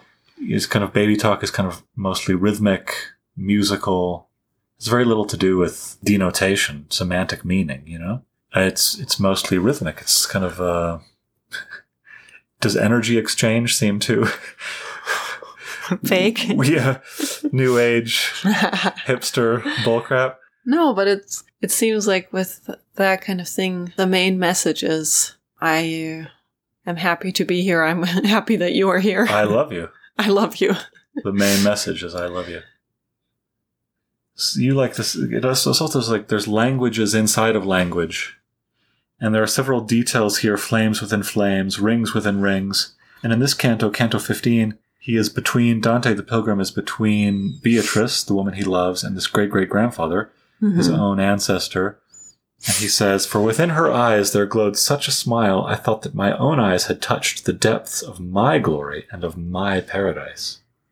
So inside of paradise as a whole, there's a personal paradise. It's kind of like what Picardo was saying, like, I don't need to be somewhere else. Yeah. So everyone inside of paradise as a whole finds a niche where they like it the best. Dante says, my paradise is between my great-great-grandfather and Beatrice. I know. I love that so much because, the most dreadful thing I could imagine is a paradise that is a mech paradise, mass-produced. Right. The same thing for everyone. That's horrible. Yeah. We all need our own personal paradise. And I love that in this world, that's possible to have your own heaven within heaven. It's very individual and very, pro-individuality. You responded more than I did, I think, to this Russian doll motif that carries through the whole thing. There's fire within fire, rings within rings, light within light, rainbows within rainbows. Voices within voices. Just popping up from here to here in random images, random moments throughout the whole poem. Yeah. What is it that you like so much about that? Or I don't know. It's hard. Examples, but it's hard to articulate, but I think it also is just one more. It's just metaphors for humans' desire for depth, for peeling back layers infinitely. Yeah. One voice is not enough. You want another voice within that voice. Humans are always wanting to discover. They're desiring to always find more things to love, like those beings. Yeah. You're asking, why is it so kind of monochromatic in paradise? And why is Earth seems so far away? Yeah. Cacciaguida in Canto 16 is in paradise and can't stop talking about Florence. Yeah, it's beautiful. And there are... You should talk about this because you compared it to the Catalogue of Ships. Oh, yeah, in the Iliad. Right. When Dante's forefather goes on and on about all these different families and he names them. And there's a huge list of names of families. Of course, we don't understand them. We don't know them. I know, and actually... And you love this bit. I know. It was one that I happened to read out loud to you because we're in the car. Yeah. And reading This is the kind of life I'm living, people. Can you imagine being read Dante to while driving? Doesn't get much better. With me butchering the Italian family names. Come on, that's all part of the charm. That's all part of it. It's my paradise. But it echoes back to what you raised earlier. Like, he hasn't forgotten about Earth. Dante loves Earth. He misses Florence. Dante does, as an exile. So even the people in heaven can't stop thinking about, talking about, longing for Earth. Home. Not just Earth. Home. Specifically home. Maybe that's one more thing that makes me a kindred spirit with Dante. I moved to Utah from Germany when I was 14, and that felt like a type of exile. Yeah, sure. I'm sure it did. It was a very, yes, it was a very violent, shift in my life at such a strange age, right? So, yeah, I respond to this huge sense of homesickness in the entire book. Isn't there just a huge weight in that book? A longing for home? I think there's something there. Yeah, we're in paradise, but this is allegorical. God only has hands and feet as metaphors for our understanding. I'm leaning towards the interpretation that this is not meant to be taken literally. Heaven is not in the planets. Yeah. He is thinking about home. Cacciaguida is thinking about home. So he's using all these realms as a counterbalance to Earth. Think about love and desire. What do these people love and desire? They love and desire their hometowns. That's what's in their minds. I know. And even just naming all these families, just family names, it reminded me of the Iliad. All those ships and the names of the soldiers that die. Yeah, it becomes really what's the word? Incantatory. And it's almost like, some of those memorials, Holocaust memorials, or even war memorials with soldier names. Yeah, it's important to name them. Yeah, there's names on graves for a reason. Act of love. Yeah. While he's talking to his great-great-grandfather, he says, "My mind has so many streams of delight that it makes itself happier just to see it can sustain such joy without exploding." I was so happy. The only thing that made me happier was to see how happy I could be without exploding. Okay, Keats. Happy. Well, no, wait, what is that? Oh, happy, happy bows. Happy melodist. Oh, happy love. More happy, happy love. Yeah. Hey, that could be a Dante reference. Or at least inspired by. I've always thought that was an absurd part in... It's like something a kid would say. Like, I know. I can't believe I'm so happy that I'm so happy that I'm not exploding with happiness. Well, yeah. I mean, you only have to be a kid once to, or experience one Christmas as a child to. Yeah. You didn't know you could contain such happiness, and that makes you even happier, the fact that you can. Yeah. One thing I wanted to mention before we leave Canto 15 is this wonderful image of Cacciaguida appearing to Dante like a shooting star. And we saw a few shooting stars, and maybe this is veering too far away from the text, but I spent some moments thinking about why we value shooting stars so much. Why are they such a sought-after phenomena? They're rare, but not that rare. Mm-hmm. It struck me that they could be a good emblem of impermanence against a background of permanence. You know what I mean? Yeah. Things that we love seem so impermanent. Mm-hmm. And we love them more than the background permanent things. Stars are taken for granted. They're always there, and then when there's a shooting star, it seems like it reminds us of ourselves and everything we love. Yeah, fleeting and brief. Yeah, something permanent almost never makes us gasp. You know what I mean? Yeah. And I was also reading that Rilke poem at the same time. This is kind of serendipitous. Little connection here, but there's a Rilke poem that you and I read together. You introduced me to before we were even dating. One of my first memories with you is sitting in the courtyard of that humanities building, and we were reading the Book of Images, and you read this poem. Do you want to read it? Autumn? Yes. Or should I? No, I can read it. Autumn. The leaves are falling as if from far off, as if in the heavens distant gardens withered. They fall with gestures that say no, and in the nights the heavy earth falls from all the stars into aloneness. We're all falling, this hand is falling, and look at the others. It is in them all. And yet there is one who holds this falling with infinite softness in his hands. Yeah, so I just happened to read this at the same time we were reading the Paradiso. It struck me as a wonderful depiction of the Paradiso, or of Dante's worldview in general, where in our here and now context, it looks like things that we love are just disappearing. Mm-hmm. Autumn leaves, everything from autumn leaves to people. But if you zoom out a little bit, you see all of this is happening inside a context of stability and permanence. Permanence expressed through cycles. Yeah. There's something also wonderful about the tenderness and love that comes through in that Rilke poem. Like, whoever's holding all these shooting stars and all dying souls and all withering leaves loves it all. I know, that's why I love Aurelius so much. I get the same sense, the same tone from him. How so? Yeah, things falling. It's not that we're being punished for something, it's just that it's part of nature, part of the good-natured nature. Yeah. It's weird because it does seem like there's love involved in that process. It's hard to say why, but so many people feel that love when they're out in nature. Yeah. Can't be... It's not exactly cerebral. Yeah, there's no evidence to say that what is moving this is love. We're kind of jumping to the ending, the love that moved the sun and other stars, but this can kind of be some foreshadowing. What is this source of love that seems to be at the center of the universe? Let's ask that, when we get to the end. Mm-hmm. Another form of falling, I suppose, is exile. Cacciaguida spends a lot of time thinking and talking about Florence. In Canto 17, it's weird because in Canto 16, he talks a lot about Florence as if to make Dante homesick.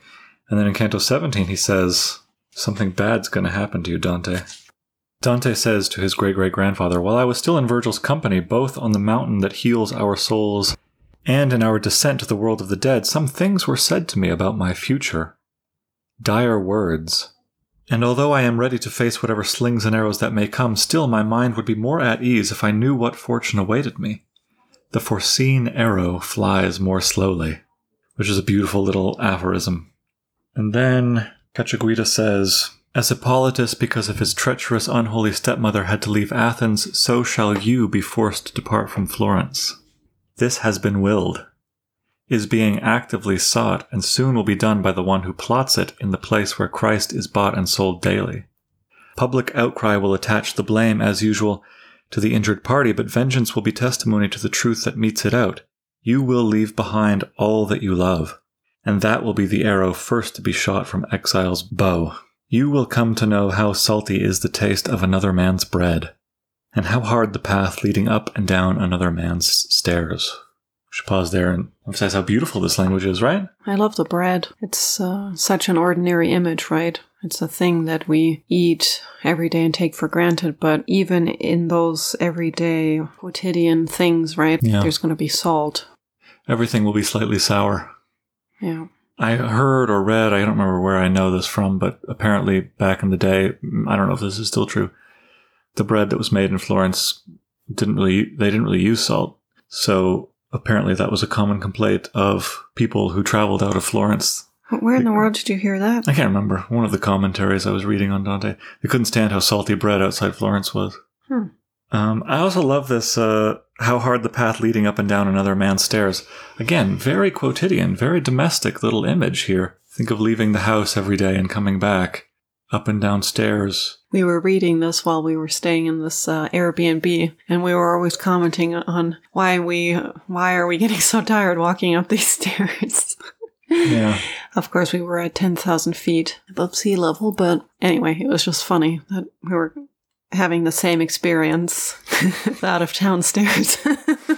We don't have stairs. We don't walk up and down stairs in our house, so atrophied muscles. But it goes to show you that you live a life, it's like Proust's idea of habit or custom. You build a life on habits and customs, and as soon as even the least significant of those are disrupted, it can suddenly feel like a huge jolt. Everything that you used to do on autopilot, you have to relearn. Mm-hmm. Cacciaguida continues, but the heaviest burden on your shoulders will be the companions, wicked and foolish, with whom you will fall into that veil. Utterly ungrateful, mad, disloyal, they will turn against you, but soon it will be they and not you who will have red faces. How they turn out will be the final proof of their brutishness, and it will be honorable for you to make yourself a party of one. For some reason, I like that a lot.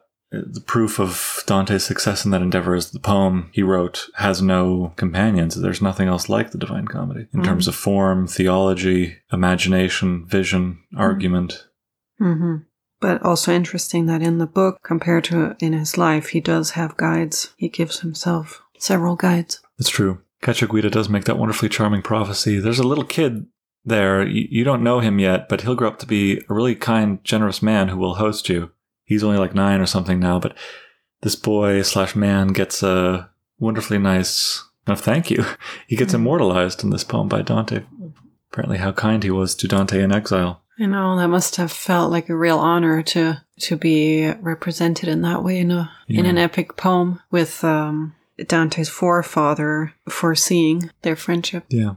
Beautiful. I know. So Dante is told, be a sect of one. And he replies and says, one of the things he says in response to his great-great-grandfather is, I have learned things that, if I repeated them, would leave a sour taste in many mouths. Yet, if I should be a timid friend to truth, I fear that I would not live on among those who will call this time of ours ancient. Oh, that's good. There's so many goosebumps moments where you realize that you are living Dante's fortune tellings. You are the object of his vision and imagination. Yes. He's thinking about you and me, literally you and me, addressing us, writing this for us. Mm-hmm. I love that. A timid friend to truth. Is that what it said, friend? Yeah, don't be a timid friend to truth, because if you are, you won't live on among those who will call this time of ours ancient, so you won't live on among future people. Yeah, whether it's your goal to be immortalized in literature or in everything you do, it's a gorgeous mantra to have for your own life. Don't be a timid friend to truth, right? Don't take risks. And Dante is told that by doing so, he will garner the scorn and opprobrium of those around him. Yeah, live boldly and do the things you want to do. Why do you think fame, the pursuit of fame, isn't condemned in this part? You would expect, we saw people wanting fame in the Inferno. Mm-hmm. You would expect this very saintly ancestor of Dante to be like, don't worry about fame. Don't pursue fame. Fame is nothing. Fame is shallow. Fame is ephemeral. Both he and Dante seem to agree that the desire to live on through your writings can be noble. Okay, well, expand on that. Can be. Well, there's a difference between self-glorifying fame and leaving a legacy, a positive legacy, right? He wants to have a positive influence on... He wants to bring the torch of truth forward through the generations. Exactly. So, of course, there's some ego involved in any such endeavor, but yeah. I think if your heart's in the right place and you really are if you're having generous feelings about existence and that you want to share and think that maybe other people could benefit from, then I think that's a noble pursuit. It is centered on the I, on the self. He says, I fear that I would not live on among those. So his fear is that if I'm disloyal to the truth, I won't live on. Not that he doesn't say the truth won't live on. There is an ego element there. Right. I mean, and yeah, that goes back to kind of the idea of a legacy. We all want to leave behind a positive legacy. And isn't this a kind of inflation? I mean, kind of ego inflation? Like most things worthy of contemplation, it has a good and a bad side, a right and a wrong side. We all can leave a legacy in different ways, right? Some of us do it in a not public way, but he happened to be a public figure. And of course, in his case, with his profession of writing, it would be a public legacy. You know what I mean? Yeah. But that's not right for everybody. Couldn't it be? Well, I don't think so. I mean, there's some fame. People live quiet lives happily and... But they deserve legacies, don't they? No, they do, but, they do within their families. Yeah. You know what I mean? They leave behind a legacy in their family that might live on for many, many generations. Which is good. That's not a sinful thing to aspire to. Oh, no, it's a very good thing. I'm reminded of The Striving in the Iliad, which is a book you and I both love. And for them, there was no really concretized sense of heaven, certainly not like Dante, a paradise that you actually go to. So their version of positive immortality was reputation and the spoils of war, but a kind of reputation that would live on after they died. Noble songs would be sung about them for many, many years to come. Mm-hmm. This is the equivalent of a kind of Christian salvation for a person like Achilles. And I think his desire for that, his striving for that is noble and should not be chastised sneeringly by... Yeah, because it has a positive effect on your life if you want to leave a positive... Here's that word again, legacy. then you're going to try your best. So that's a good thing. Legacy if it motivates you in a good way. It's a better word than fame because legacy seems to connote more substance to it. Like that you're giving something to future generations. There's content there. Mm-hmm. Whereas fame is just people know your name. Yeah. And I wonder, too, if Dante's desire to live on through literature is because he was lonely. He was exiled. What else does he have? Yeah. He has to look he has to look towards future friends and family. Right. And companions because he has none. Yeah, that's right. He has to seek his family in us and future readers. In us. That's right. They see many wonderful things that we sadly have to skip over for the sake of time, like words being formed out of stars in the sky and then dissolved, a giant eagle being formed out of souls, shining souls, kind of like, some kind of weird celestial synchronized swimming or something. They form this eagle, and then the eagle's beak starts to even move up and down, and we're told who is in the pupil of the eye of the eagle. It happens to be David, the author of the Psalms. The souls that make up the eagle's eyebrow. You were saying something to me the other day about how, what was it? This is all where does Dante get these ideas from, these images? Oh yeah, I was thinking when I was reading about the creation of the world later on, I thought, how in the world, if you've never watched a movie or seen like really intense special effects, how would you ever have envisioned something like that? Mushrooms? Magic mushrooms? Yeah, maybe. Yeah, I mean, I'm sure he had some substances that he was using. I don't know. Wine? I mean, there's a reason why wine is praised by every poet and every muse. It and other substances access, they're not the goal themselves, but they I suppose can be portals to, should we call it the unconscious, the realm from which art emerges? Sure. So Dante did seem to have some kind of, and you know what? Plus, maybe the fact that he hadn't seen any movies was even more helpful. His imagination wasn't lazy yet. Like it wasn't influenced. Mm-hmm. He couldn't just sit down for 2 hours with some popcorn and let the special effects happen to him, right? Right. He had to dazzle himself. Right. I just can't imagine. Where was he writing this stuff? Like, what did he look like when he was imagining these crazy images? Was he sweating? Yeah. Was he in a trance? Was he laughing out loud at how outrageous all this was? Like, who's going to read this? This is insane. I know. In Canto 18, we're told something similar to what we're told over and over again. Beatrice says to Dante, "Turn around now and listen, for paradise is not in my eyes alone." a mom talking to her son, like, I know you love me, I know you think I'm great, but there's a whole world out there, Dante. He's so obsessed with her. Turn around. I am not God. He doesn't seem to be aware that she is not God. I know, and there's so many mother and infant images in this poem, aren't there? Oh yeah. We'll get to some really good ones later. So many infants nursing, and he himself seems to want to be Beatrice's infant, you know what I mean? Oh yeah. She is way superior to him, wiser, and she knows more and is taking care of him. Is it worth pathetically armchair psychologizing him for 30 seconds? What is it about him, or all of us? What element inside all of us is it that wants to be mothered? And shouldn't we outgrow this? I have no answers, but let's just call it infantilization. Is there a positive version of this? Is it always bad? Because Dante's self-infantilization in this canticle, in this third of the Divine Comedy, is quite conspicuous. Mm-hmm.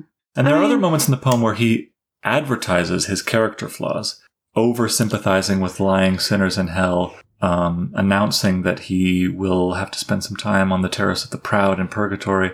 Is this another example of that, or is this a kind of like dissolution back into the cosmic mother? I think so, because we return to the image of Mother Mary at the end, and think about it. If you're exiled and you're homesick, you're going to be thinking about your very first home, your mother, right? Somebody homesick, it's not surprising that there's so many mother images. I mean, even if I don't know what kind of relationship the writer had with his own mom, but seems more like a universal mother, right? Yeah. Source of life, source of love, tenderness. Some degree of that, I think, is inevitable and permanent. As Lear says, when we are born, we cry that we are come to this great stage of fools. We wail and cry. It's a separation from a prior unity that was better, that was more comfortable, that was safer, that was unified. Whether you have a good mom or not, I mean, everyone grows in a womb, you know what I mean? And that natural part of it can only be described as a kind of love, right? The womb? Yeah. Even if you don't end up having a good relationship with your mother, nature itself, is nurturing you and growing you.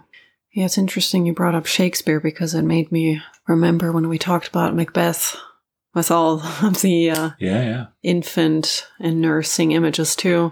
And this sure has a different feel to it. Or does it? This sounds, what am I trying to say?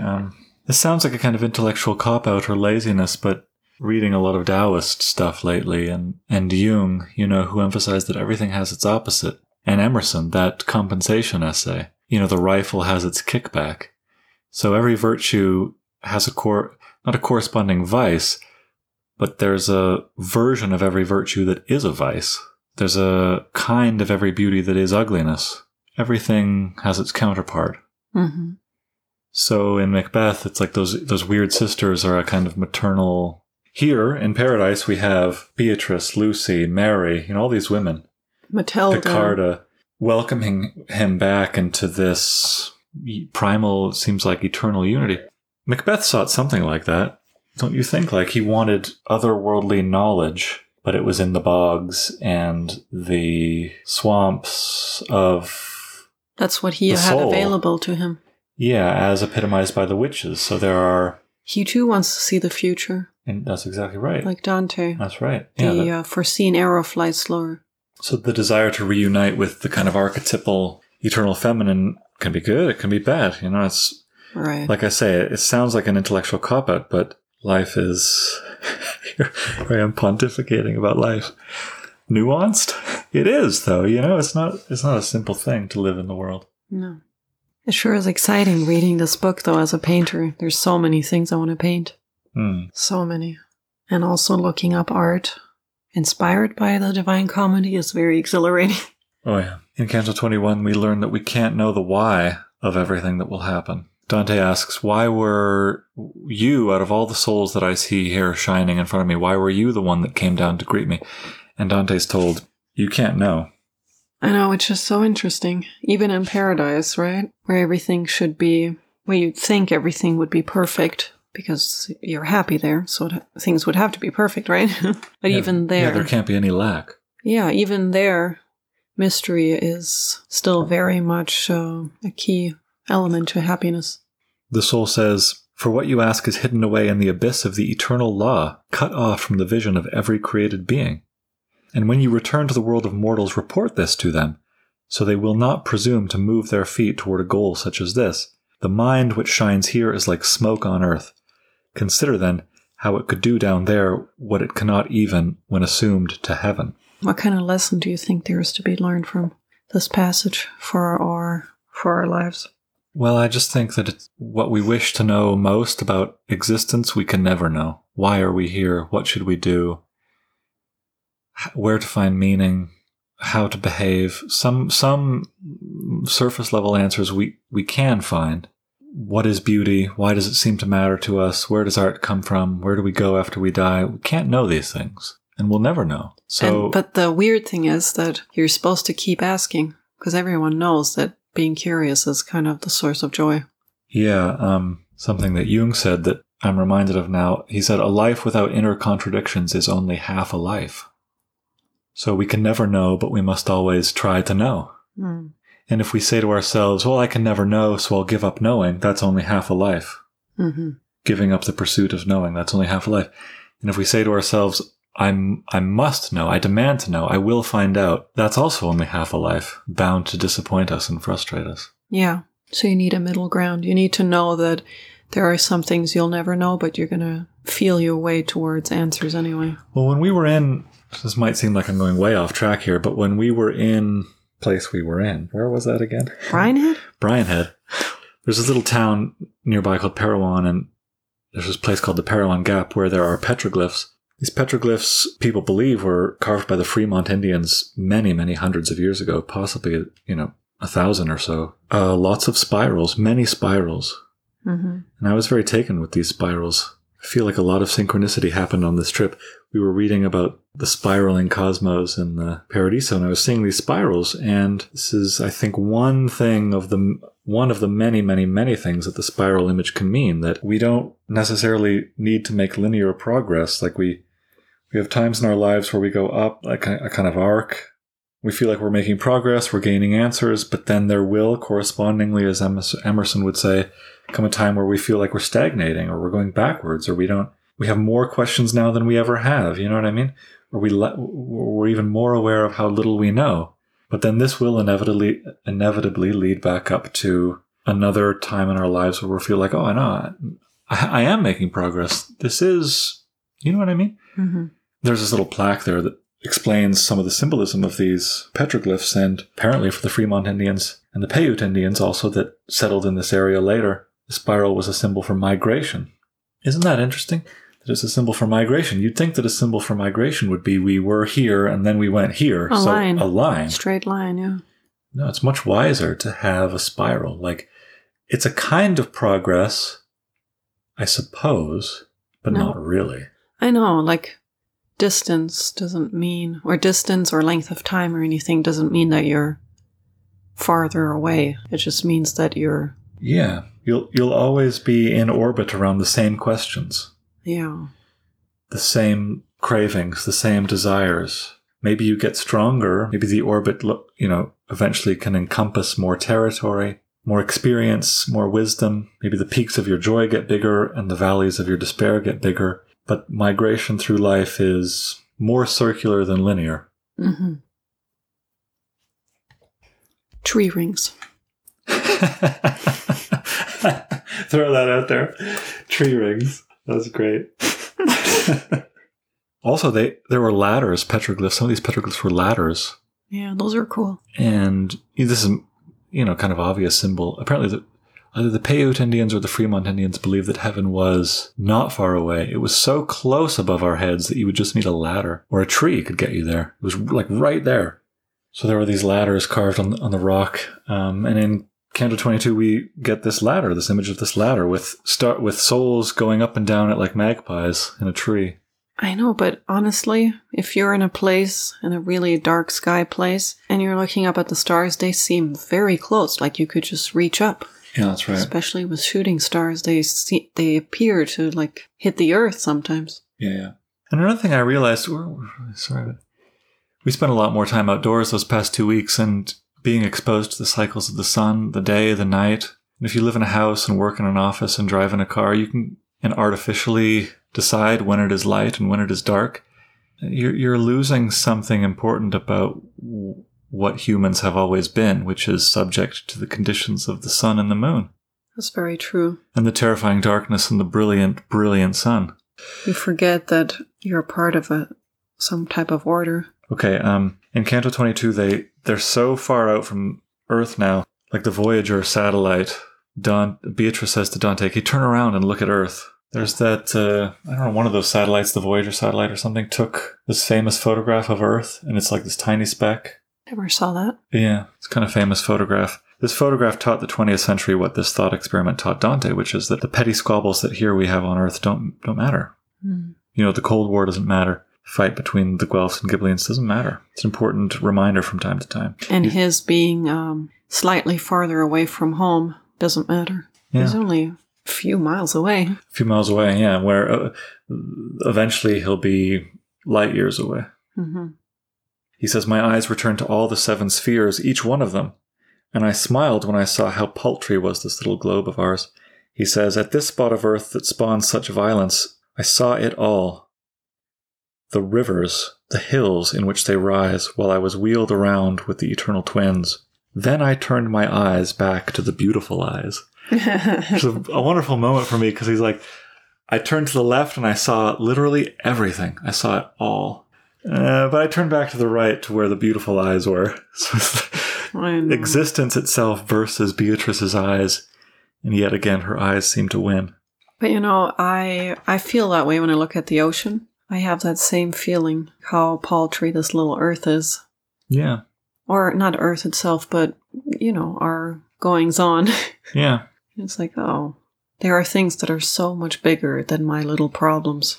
Yeah. And it's a very comforting feeling. That part you just read, I looked at all of existence and then I looked at Beatrice. It doesn't actually seem that crazy because she is of nature, you know what I mean? She is part of that nature, made of the same materials.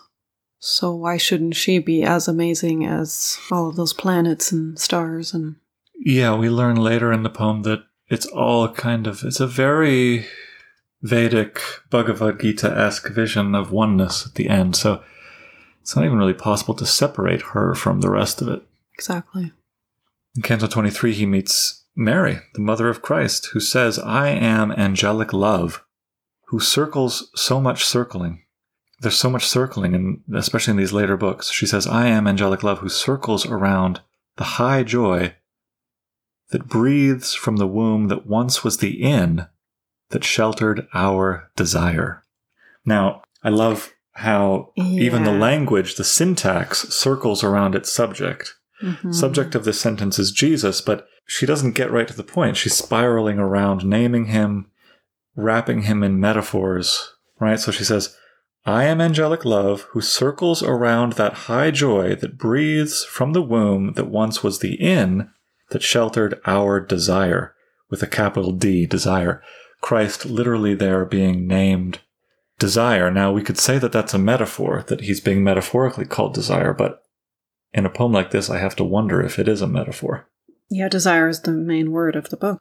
And I bet it's the main word, the most frequently occurring noun. I should Google it because... maybe except for obvious ones like stars or souls or something like that. But yeah, desire is going to be right at the top of the list. Mm-hmm. How inaccurate would I be to suspect that Christ isn't desire, but desire is Christ, if that distinction makes any sense? Do you mean that desire saves and is the main driving force of everything that keeps us reaching forward and that has kept Dante moving through all of hell and purgatory? And that's what Christ's own mother says that she gave birth to.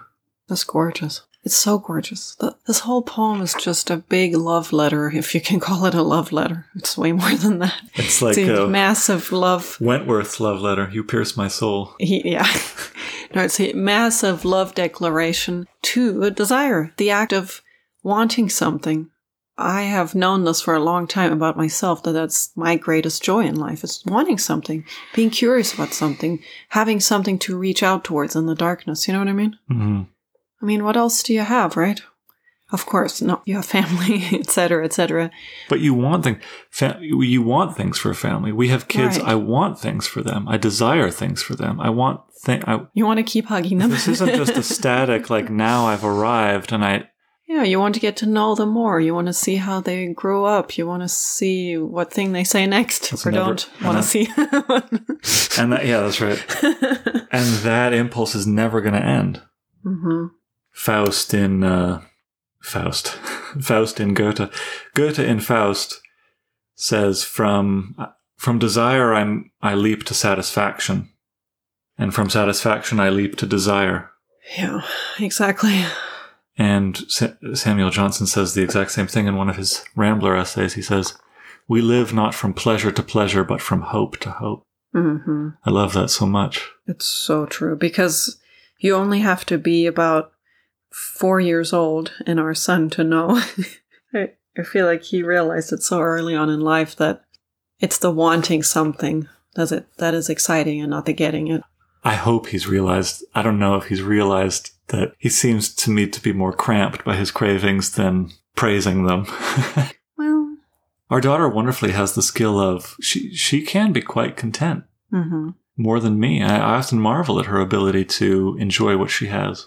Yeah. That's a real skill, That's a real gift and skill. Yeah, I mean... that I'm learning from her, to be honest. Desire, the kind of desire we're talking about, I don't think is the same thing as not being dissatisfied and not being content with what you have. You know what I mean? Do you mean that there are objects of desire that are pointless, pathetic, counterproductive, shallow? like candy, the desire for candy. I mean, yeah, they're kids. They have the desire for candy, and they always will. But yeah, because how much can you bleed out of candy, really? How much meaning? I think this is quite relevant to Dante. Like, I don't know. I'm not going to pretend to be an expert. I have more questions about this poem than I ever have, but I seem to get the impression that the souls in Inferno also desire things. And desire is good. Desire is a divine impulse. Mm-hmm. It's the object, of course. But that's right. They pointed it in the wrong direction. Their aim was askew, and they squandered this divine energy on quote-unquote candy, things that didn't matter. Exactly. Or things that were harmful. Exactly. And in Paradiso, we see people, the souls that started floating up towards Dante and Beatrice like fish up towards food. That. Yeah. They desired to meet Virgil and have another person to love and share their love with. Yeah. Even the souls there. It's not just Dante that keeps desiring, but it's the souls that are already there. And there it's a good thing. It's good to want to know more about people and to have more things to love about them. Always to look for more to love. You like this little bit. Do you want to read it in Canto 24 and say why you liked it so much? Oh yeah, this was very interesting. I saw a fire come forth of such joy that it left none there of greater brightness. 3 times it revolved around Beatrice with a song so divine that my fantasy cannot recreate it for me. Therefore my pen skips, and I do not write of it. For our imagination, much less our speech, has too bright a palette for such subtle folds. It surprised me. It seems like it should have been the opposite, right? Heaven was so over the top that our small imaginations couldn't describe it. Which does happen. But then it also has subtleties. This paradise has the yin and the yang. It's got opposites. Right. It can be majestic, but it can also be so subtle that our imaginations are too colorful and clumsy to be that elegant. Yeah, there are shades of nuance and color and form that are so minute and finely tuned that we couldn't discern them. Right. It's not just one bright light. Yeah. It gets brighter and brighter. Yeah, it's like all the different shades of green in a forest, I mean, you would need, I'm thinking of Rousseau's amazing The Dream painting, use something like 38 different greens. He tried to get to the nuance of all those shades, but yeah, his imagine was too bright as well. He had too bright a palette for such subtle differences in green colors. Yeah, in a real forest, there's not 36, there's 36,000 shades of green. Yeah, that doesn't mean that the attempt isn't honorable and beautiful. In Canto 24, this is when Peter, so he's nearing the top, or the new center, which we'll get to. He's nearing the end of his journey, and before he can be let into the Imperium or Primum Mobile or the Rose, whatever we want to call it, he has to pass certain tests, very much like a college exam. Peter, James, and John ask him to define faith, hope, and love. Peter asks him to define what is faith, which is fitting because it's Peter who denied Christ and showed a kind of lack of faith there at the end. I don't know if we should go into the answers because, like I've already said, to me they're quite dissatisfying and irrelevant. I know, it's so funny. It's always like that heavenly person is always like, now you understand. Now you have the answer to your question. And I'm like, does the pilgrim understand? It's more confusing than ever. Peter says, what is faith? And Dante, kind of like a goody-goody in a classroom, you can kind of see him sitting up straight in his chair. Lisa Simpson's like, I know the answer to this one. Faith is the substance of things hoped for, the evidence of things not seen. He basically quotes scripture, and Peter says, very good. And by substance you mean this, and by evidence you mean this, and it's all quite clear. And of course it's not. It's not clear at all. But I like the coin image, though. Faith is like a coin. If it's not in your pocket, then it's useless. That was cool. Yeah. That made sense. Yeah. Peter says, do you have faith? And Dante says, yes, I have, so bright and round that there is no question about its mintage. Reveals a wonderful evolution and development of character. This is the person who at the very beginning was lost in a dark wood and didn't know how to find his way. And now he says, I got faith in my pocket, bright golden coin, I'm ready to go. He's really grown. Yeah. Which I like. And even if you read the notes, it's like, there have been scholars and theologians for centuries who have tried to define these terms. What is the substance of things hoped for? What does that phrase mean? Substance of what? What substance? The evidence of things not seen. What evidence? Dante says in this canto, I have proofs of my faith. But does he? It seems so in the context of other angels who are telling him, you can't know. It would be like trying to hold smoke, so don't worry about it. Go back and tell those people on earth that they can't know. This whole overly academic approach, I'm nailing the answers, getting into heaven is a matter of studying and passing a test, seems very... Couldn't he be arguing that there's certain types of knowledge that you can have that's not the same as a knowledge on earth? Well, or even on earth. There's things you can know without being able to explain why you know them. Or showing people the evidence or the proof or the substance. Without being able to. That's what I mean. Yeah. I'd much rather have Dante say, well, Peter, I don't know what faith is. I feel it, like beauty or art or love. It's like it's real. I know it. I have it. Words fail me. And then Peter would say, yes, it was a trick question. The answer is we can't answer that question. Please come in. That would have kind of like clicked for me in a more, I'm not going to assume that I am wiser than the poem, but I just find these moments quite frustrating. Well, he says he has proofs, right? I know. He doesn't say what kind. He has his own personal proof. But even that kind of rankles me. Can you prove? It's like, prove you love me. Do I have proof that I love you? It's not a relevant level of analysis for this topic. I don't know. Maybe I'll feel differently the next time I read it. Yeah. He meets Adam, and he asks Adam some very interesting questions like, how long were you in Eden for before you fell? And what language did you speak when you were in Eden? Dante's obsessed with language, so of course he'd ask that. Adam says, well, my son, the tasting of the tree was not in itself the cause of such a long exile. No, but only trespassing beyond the mark. Do you have any thoughts about what that means? He doesn't elaborate. What mark? He crossed a certain limit. I wonder if the sin was in his desire. Well, that's very interesting because Dante desires to know. Peter wants Dante to prove how much Dante knows. And here we have Adam saying, don't trespass beyond the mark. So it does reinforce this suspicion that I'm onto something to say that we shouldn't need to define faith and hope and love so rigorously. We can't know what these things are. We can feel them, we can believe in them, we can want to perpetuate them, but I don't know. I'll shut up. No.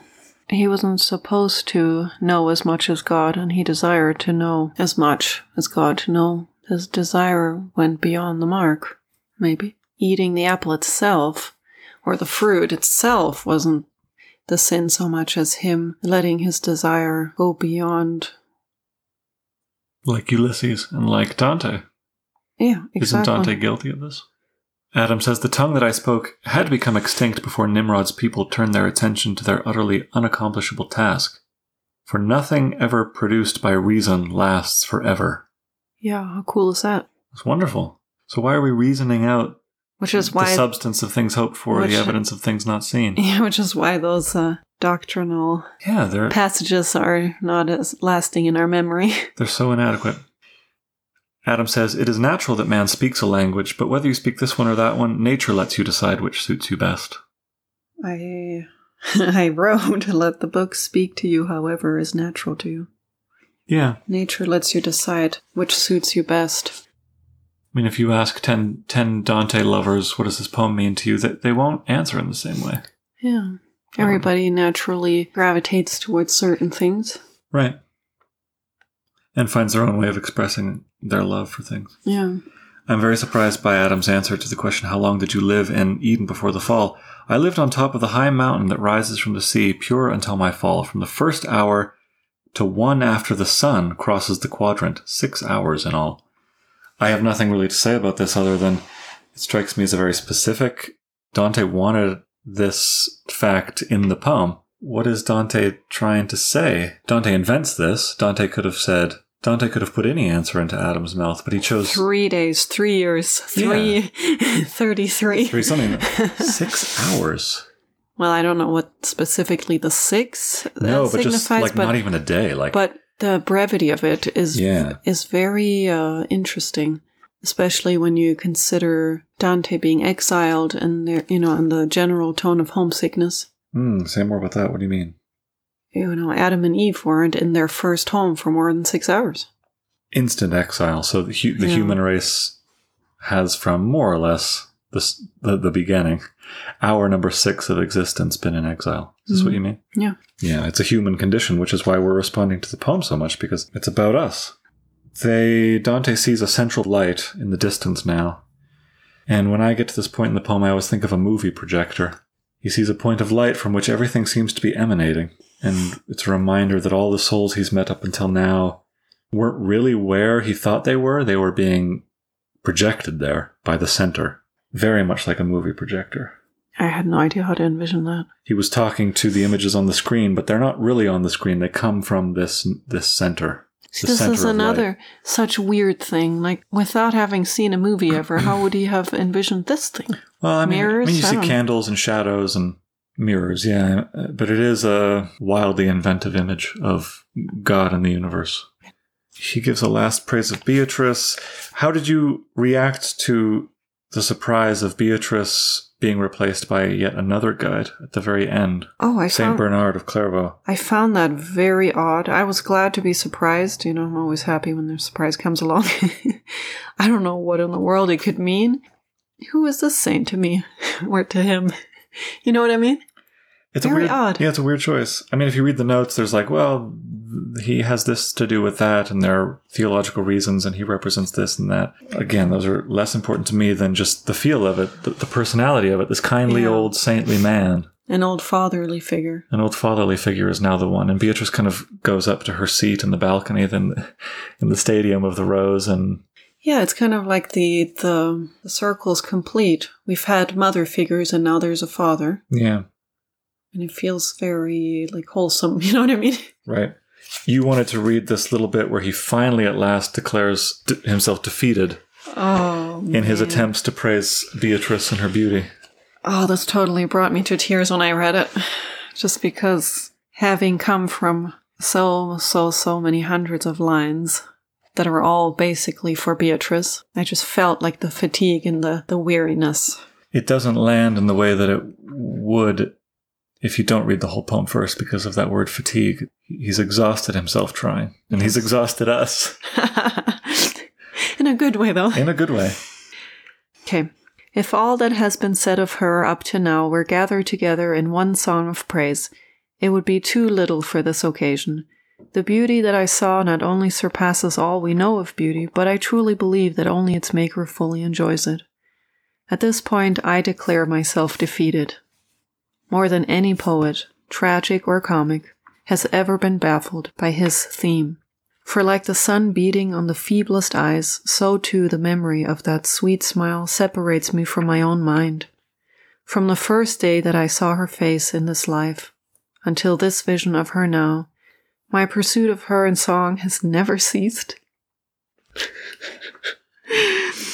But now I must desist in my pursuit, no longer following her beauty in poems. But like every artist who has reached his limit, and so I leave her to a greater heralding than my horn could provide, as I draw my difficult subject on to its close.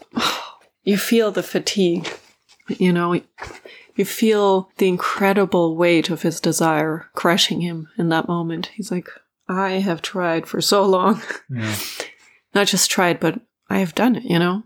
I wrote all of this. And not just this book, but I'm sure hundreds of poems before that. For her. For her. And he's finally, like, declaring himself defeated. Like, it's impossible. Yeah, it's wonderful. He doesn't declare a victory. It's like, well... No, defeat. Yeah. This doesn't feel like defeat. This is Canto 30, you know what I mean? And the Paradise. It doesn't feel like defeat, but then... But it also does. I mean, it also does because she's better than language could describe. Right. And yeah, it's a beautiful moment of humility. He's so human in this moment. Rilke said in a poem, "Our task is to be continuously defeated by ever larger things." Oh, wow. Yeah, that's good. Our task... Perfect quote. It's great. Our task is to be continuously defeated by ever larger things. That's what we want. That's what we need. So this defeat is a victory because it's a defeat. You know, he chose a subject worth giving his whole life for. Mm-hmm. If I had read this passage independent of the whole rest of the book, I would have thought, okay, yeah, it's just another guy, obsessed with somebody's beauty. But it's not just that. It's so much more than that. When he talks of her beauty, only its maker fully enjoys. It seems like he's saying only her maker fully appreciates and understands her beauty. And not just hers, but everyone's. That's right. God created his creation so he could look at it. Because it's beautiful. And only he truly understands. Yeah. There's so many people we love, and it would be impossible to say why we love them. You could mention some of the reasons that are obvious, but yeah. And it's worth trying to articulate this love, but it's never going to get to the heart of it. It might take you decades. It might take hundreds of songs. It might take an epic poem, right. And you will, in the end, be defeated. Yeah, but that's good. To our great delight. Because then that means you've done what you needed to do. Yeah. You were defeated by a noble goal. There's this wonderful river of light that he passes, and he drinks it with his eyes. I think he literally bends down and instead of drinking it with his mouth, so this is evocative of Lethe and Eunoia at the end of Purgatory. He drinks it with his eyes. It fills up his eyes. I know. Crazy, eaves right? Of his eyelids? There's eaves on his eyes. It's really weird.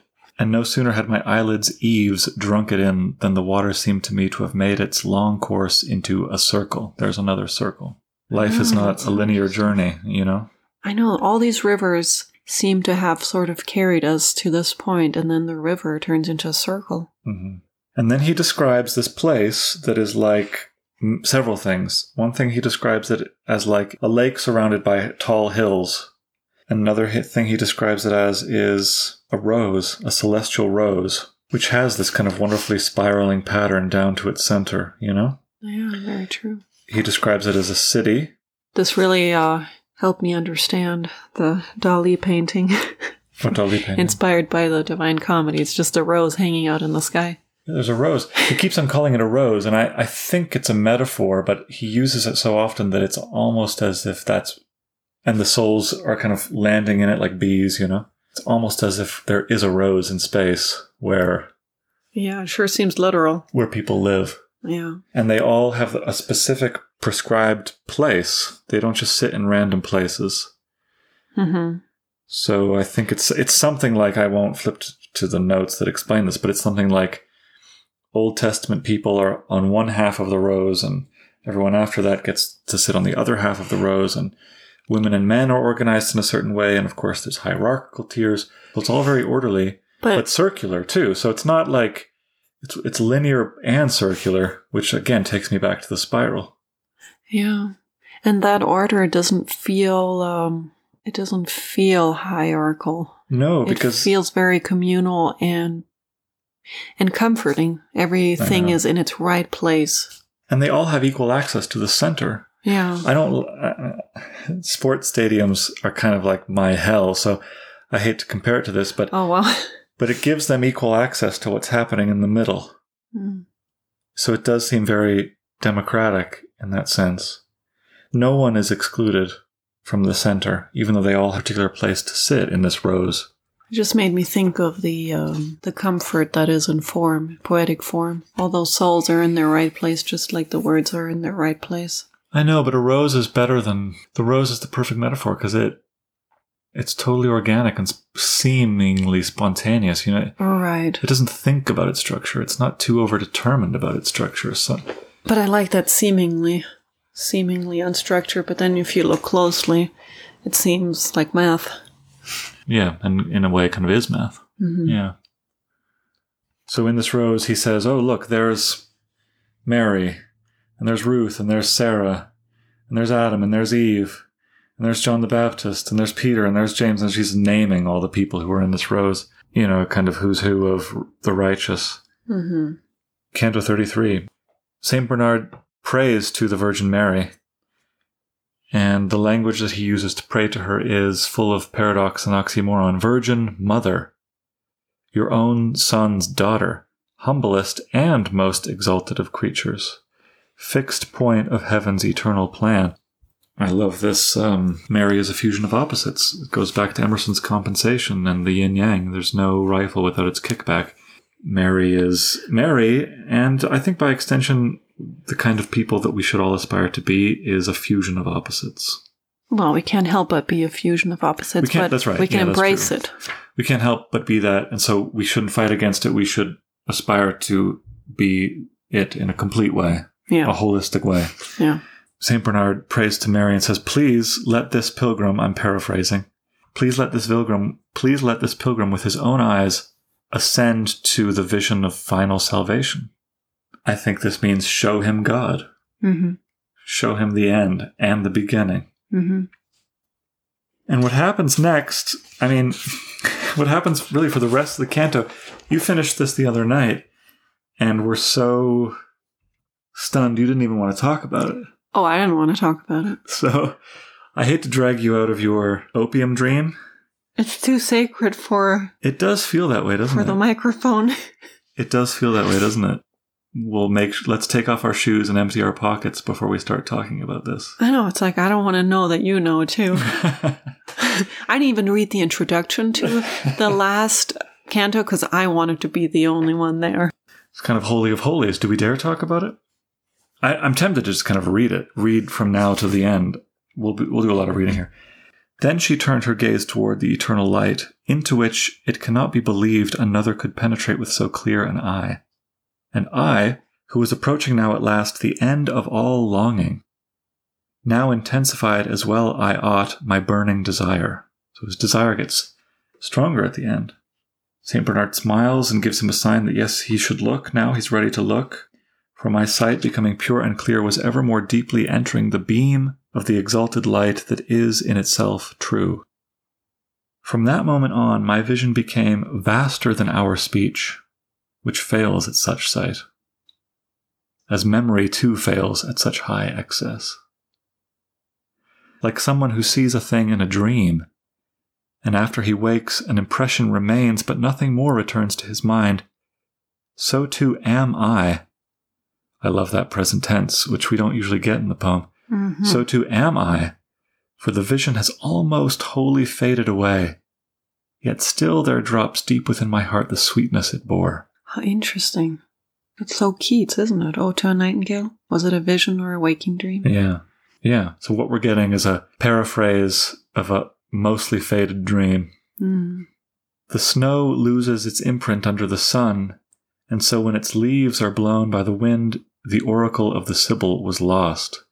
So we're getting wonderful metaphors here, like my speech failed, it was kind of like a dream, and it was like melting snow. What I saw has melted from my mind like snow in the wind, or blown away like leaves. Mm-hmm. And then he says this, O supreme light, so far above all mortal conception, restore to my mind a little of how you appeared to it then, and allow my tongue to have power enough to leave to people yet to be born at least a spark of your luminous glory. For by returning somewhat to my memory and being voiced a little in these lines, the better your triumph will be conceived. He's describing by not describing it. I love this being voiced a little. Mm-hmm. This is his little tiny attempt to give voice to it. Tiny spark. And this leave to people yet to be born. There's you and me again. I know. I wrote next to it, me, yeah. Exclamation. I had this amazing, like I said earlier, amazing goosebumps moment where I really just felt Dante's love, you know? I really just felt like a friend is giving me this massive gift, even though he would never know me. A bit later he says this, I saw that it contained, so he's describing this light that he looks into, I saw that it contained within its depths, bound by love into one volume, so now it's compared to a book, all that is scattered in pages through the universe, substances, accidents, and their relations fused together, as it were, in such a way that what I speak of is a simple light. I believe I saw the universal form of this knot of things, because as I speak of it, I feel the joy within me expand. One moment created greater oblivion for me than 25 centuries did for the quest that made Neptune marvel at the Argo's shadow. So my mind gazed, completely entranced, still, focused, unmoving, intent, and constantly rekindled by the gazing itself. Whoever is in that light becomes such that it is impossible ever to consent to turn from it to any other sight. For the good that is the object of the will is all gathered into it, and apart from that light, all is defective that is perfect there. I mean, so much to say about this, and we're not even at the end yet. Everything is in the center. This is kind of like Krishna, they're all pages, all scattered substances, all fragments, all shards, you and me, we're all there together in this book, bound, tied together, the knot of all things. What is lost isn't lost. We may feel like we're threads all alone flapping in a wind, in a dark wind, little tiny threads, unconnected to anything. But trace us back to our source and we're all together as part of one knot, one unfrayed thing. Like him in the beginning, he was lost in the dark woods. Yes. So this is why he says that all goods are part of the one good. Many, many ways are part of the one way. It's not really, to understand this about existence means that you're never really lost. Because you're always there in the center. Then he says, now my speech will convey even less of what I remember than of an infant who still nurses at his mother's breast, which is so beautiful. It's been in my mind constantly since I read it a few weeks ago. Why am I so captivated by that simile? This Dante's attempt to describe God leaves him reduced to incoherent infant babbling. I know, but he's an infant nursing, so he's literally, I think it's safe to say, experiencing the greatest love, right? Yeah. He knows. He doesn't know how to speak it, but he knows love. I'm going to read you some Wordsworth. It just came to my mind. This is Wordsworth's description of a nursing infant. I think it's highly relevant. Wordsworth says, this is in the prelude, "Blessed the infant babe, nursed in his mother's arms, the babe who sleeps upon his mother's breast, who, when his soul claims manifest kindred with an earthly soul, doth gather passion from his mother's eye.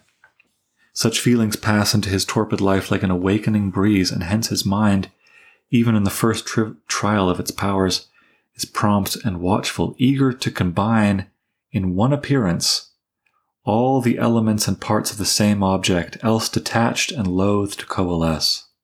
It's exactly the same impulse and realization here that infants, we can only speculate who remembers being an infant, but it's the moment before which our psychic and spiritual and emotional lives fragmented.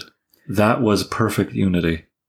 And having been a mother who nursed, I know at least what the other side looks like. Does it feel like perfect unity?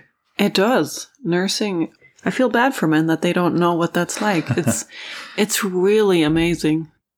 There's real magic, and you feel so happy for your baby too, knowing that in this moment everything is perfect for this child. Yeah. The child's perfectly loved and has food and is warm and safe. Yeah.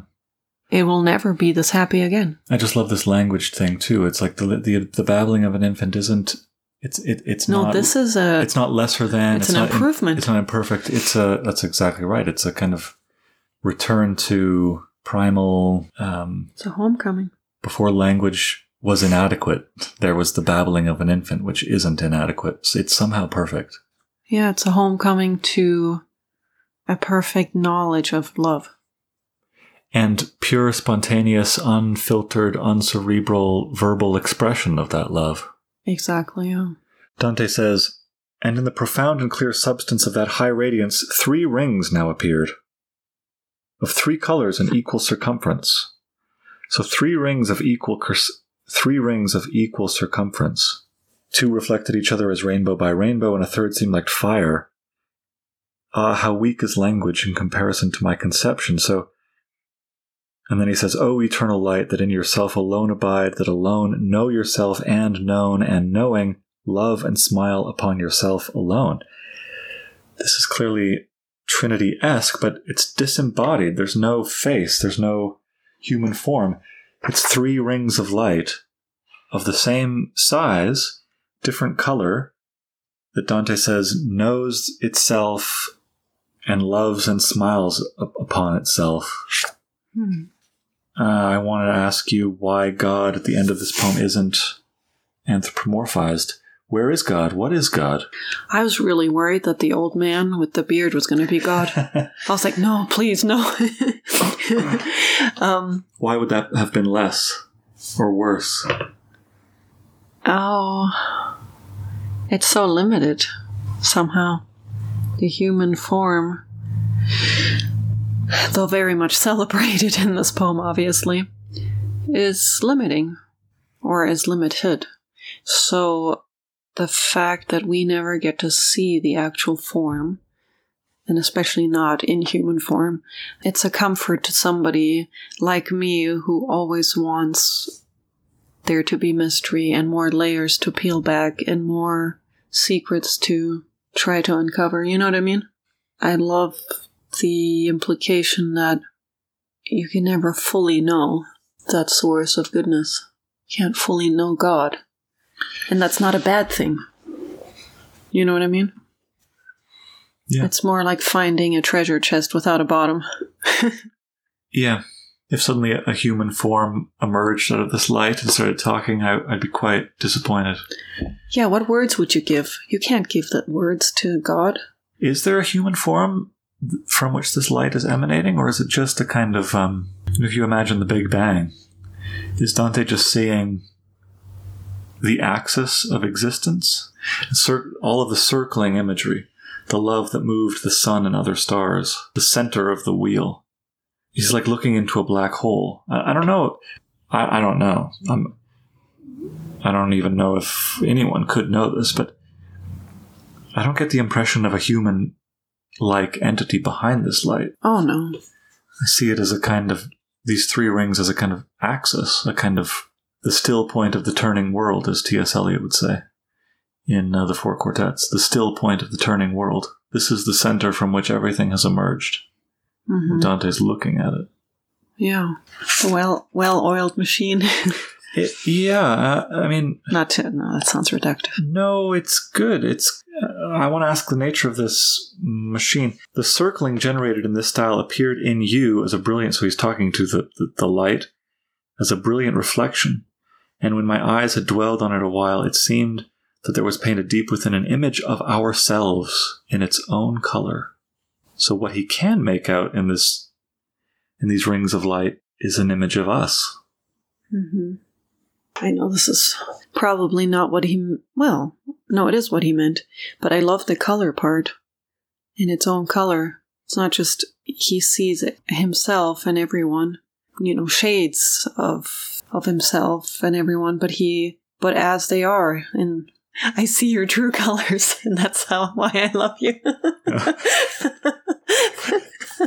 Yeah, nailed it. No. Add that to the pile of Dante commentary. No, but all the nuances, you know what I mean?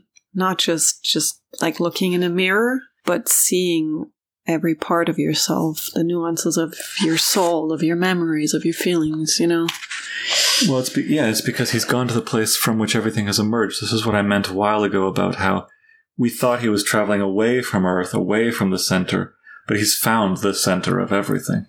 Mm-hmm. He's actually been traveling the whole time since the very first page of the Inferno. Towards himself. Towards himself and towards everything, towards the center of everything. Mm. It's as if the whole time he's been on this giant spinning wheel, and now he's in the middle.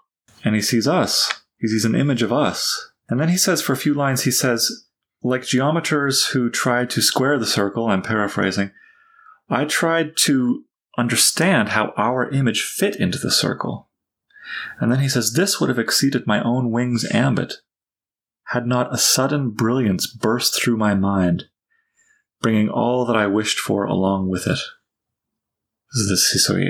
He's narrating, I don't know, what is this? His brain explodes. He has some kind of flash. An epiphany of the greatest degree. that he doesn't describe. It's left undescribed, unnarrated. But that's how epiphanies are. Sometimes you have these epiphanies. You could never put them into words. You could never describe them to other people. You just know that you suddenly understand something about existence and you feel infinitely uplifted. Do you know what I mean? Yeah. The last 4 lines of the whole poem. Here my high fantasy's power declined. But, like a wheel whose motion never jars. My will and desire now were turned in kind by the love that moves the sun and other stars. He goes from exile into being completely into receiving the most amazing homecoming, right?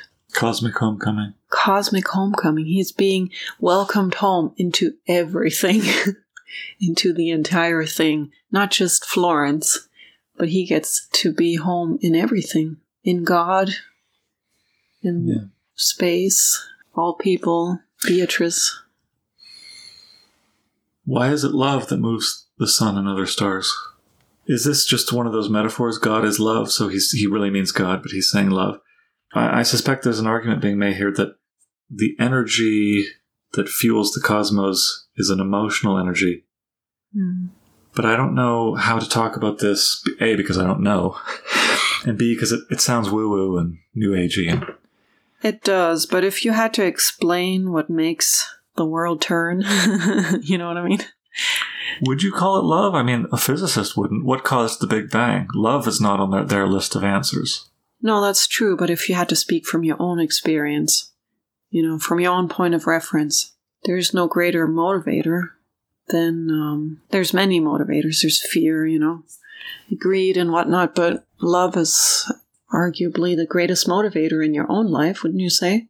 Or the desire for love, the need to love or be loved. I certainly would, but does it move inanimate objects like stars? Well, this is his wishful thinking, which I find beautiful. Wait a minute. You don't think he means what he says?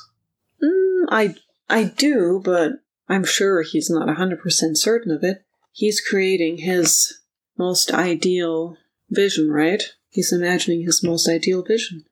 Yeah. And I'm absolutely crazy about the fact that he makes love the great...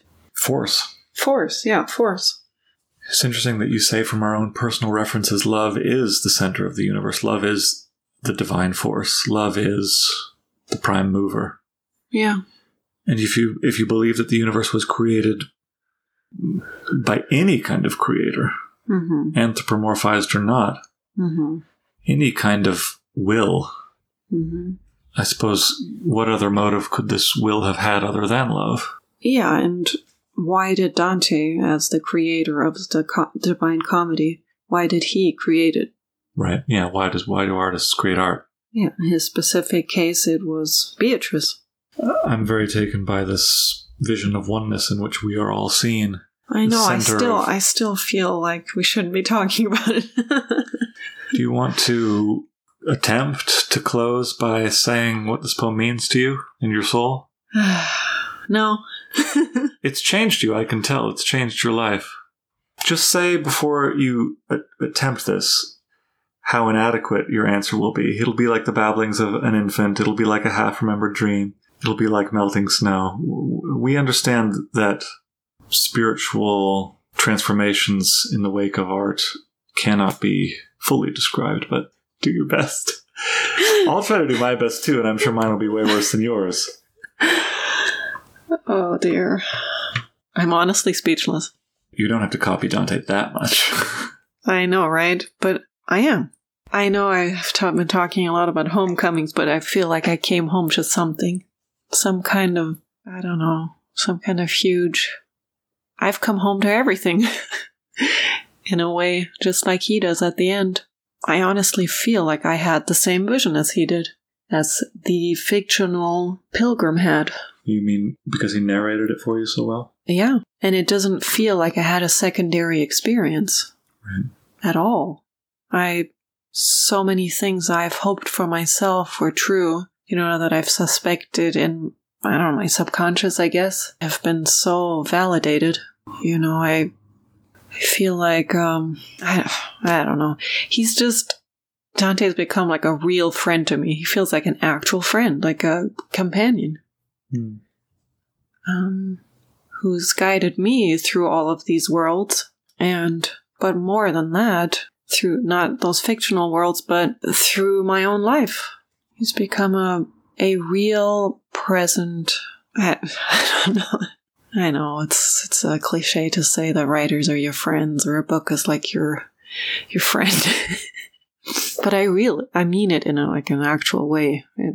He's a real human being that has spoken to my deepest humanity. Yeah. And that communication feels, the fact that it can transcend time and place, I don't know what it's proof of, but it feels like proof of some eternal love of some kind, doesn't it? Oh, yeah. The fact that that's possible. I mean, who am I to Dante? I'm just You're Claire. I'm just a mom living in Provo, was hoping for an art studio or a creative space. You know what I mean? His voice reached me, and it was meant to. That's why he wrote it. Well, you're not just, the center of the universe, the eternal light, the rose, the cosmic rose, contains almost nothing but moms from Provo. I know. You know what I mean? That's heaven. True. That's that. I'm sorry, I have no idea how to talk about this, so... It's good. Ineffability trope you're copying from Dante. Another thing I was reading recently was that little short story, The Library of Babel by Borges. Have you ever read that? I did. It was very weird. It's this kind of allegorical tiny short story, this cosmic thought experiment in which there's a library that literally goes on forever. So much math. And yeah, it's very mathematical. There are books. Most of them are nonsense because the alphabet has just been randomized in all of them. Literally every combination of the letters that can be made is made over and over and over again in these books. And the people who walk the halls of this library search for words. They search for some kind of sense. They open a book and hope that they will be spoken to in language that they can understand. And they grab onto, I can't remember the exact phrase, it's something about pyramids, but they grab onto 7 words in a row that make semantic sense and feel transformed and nourished and are given the strength to keep going forever. One little half sentence at a time. Out of context, these sentences don't really mean anything. They just are grammatically coherent. Scraps of scraps these people are holding on to. On one hand, it's a kind of bleak vision. Well, the universe is endless and mostly nonsensical and mostly barren and mostly cold.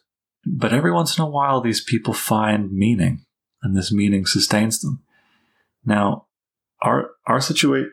So, if that is even if scraps of scraps are enough, look at what we have. You could say, yeah, the universe is endless. The cosmos go on forever. People do even say there is no God. Nobody put us here but random math.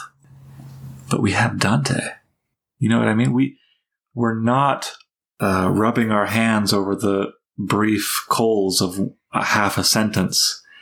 We have something so sublimely beautiful as the Divine Comedy. We are so...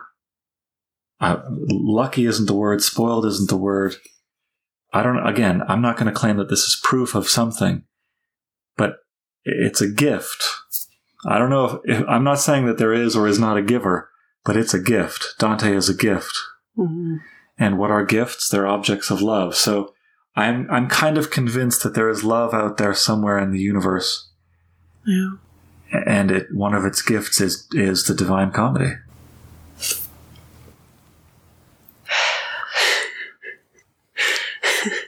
Last words? Hour number 30? Yeah, I'm just incredibly grateful that he worked so hard, that he explored the farthest reaches of his imagination to the point of, defeating himself to bring us this, as you said, gift. He suspected that it might reach people one day who will refer to his time as ancient, and that has happened. And sometimes you can see things come full circle, and it's just magical. Circles. Circles, man. God is a circle. And you know what? What's more of a circle than a mother nursing a baby? It's literally a circle she's forming.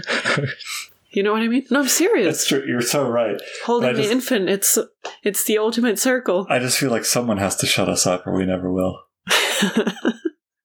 That is a good image to end on. The nursing, circular, eternal, mother-child love bond. If that's not God, I don't know what is. Let's just say that. Yes.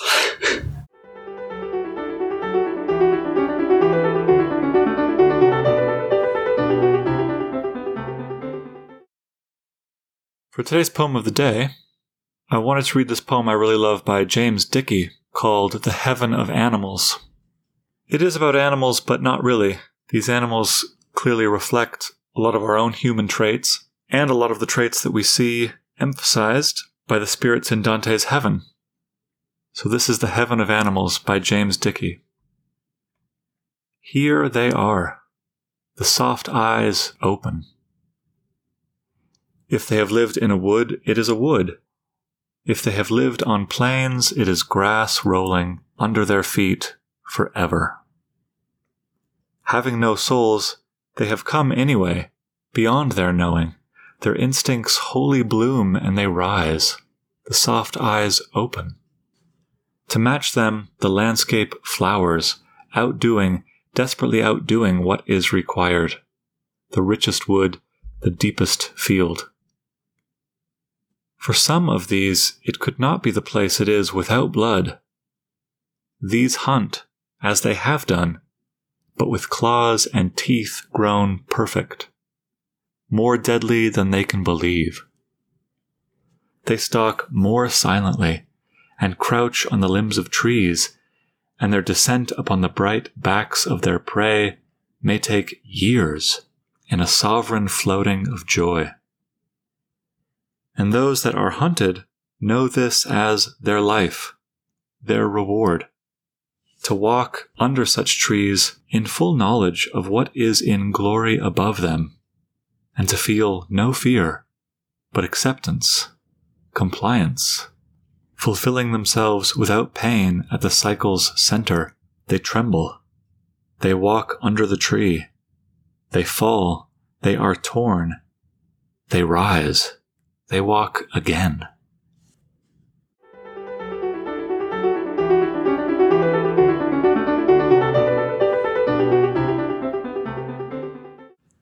That's it for now. As you can tell, Claire and I have been quite transformed by our experience with Dante, and I hope you enjoyed our very insufficient, very casual, very piecemeal, and very partial commentary and attempt to express our joy over this poem. Don't know what we'll be reading next, but something good no doubt, and soon. In the meantime, I hope you enjoy listening.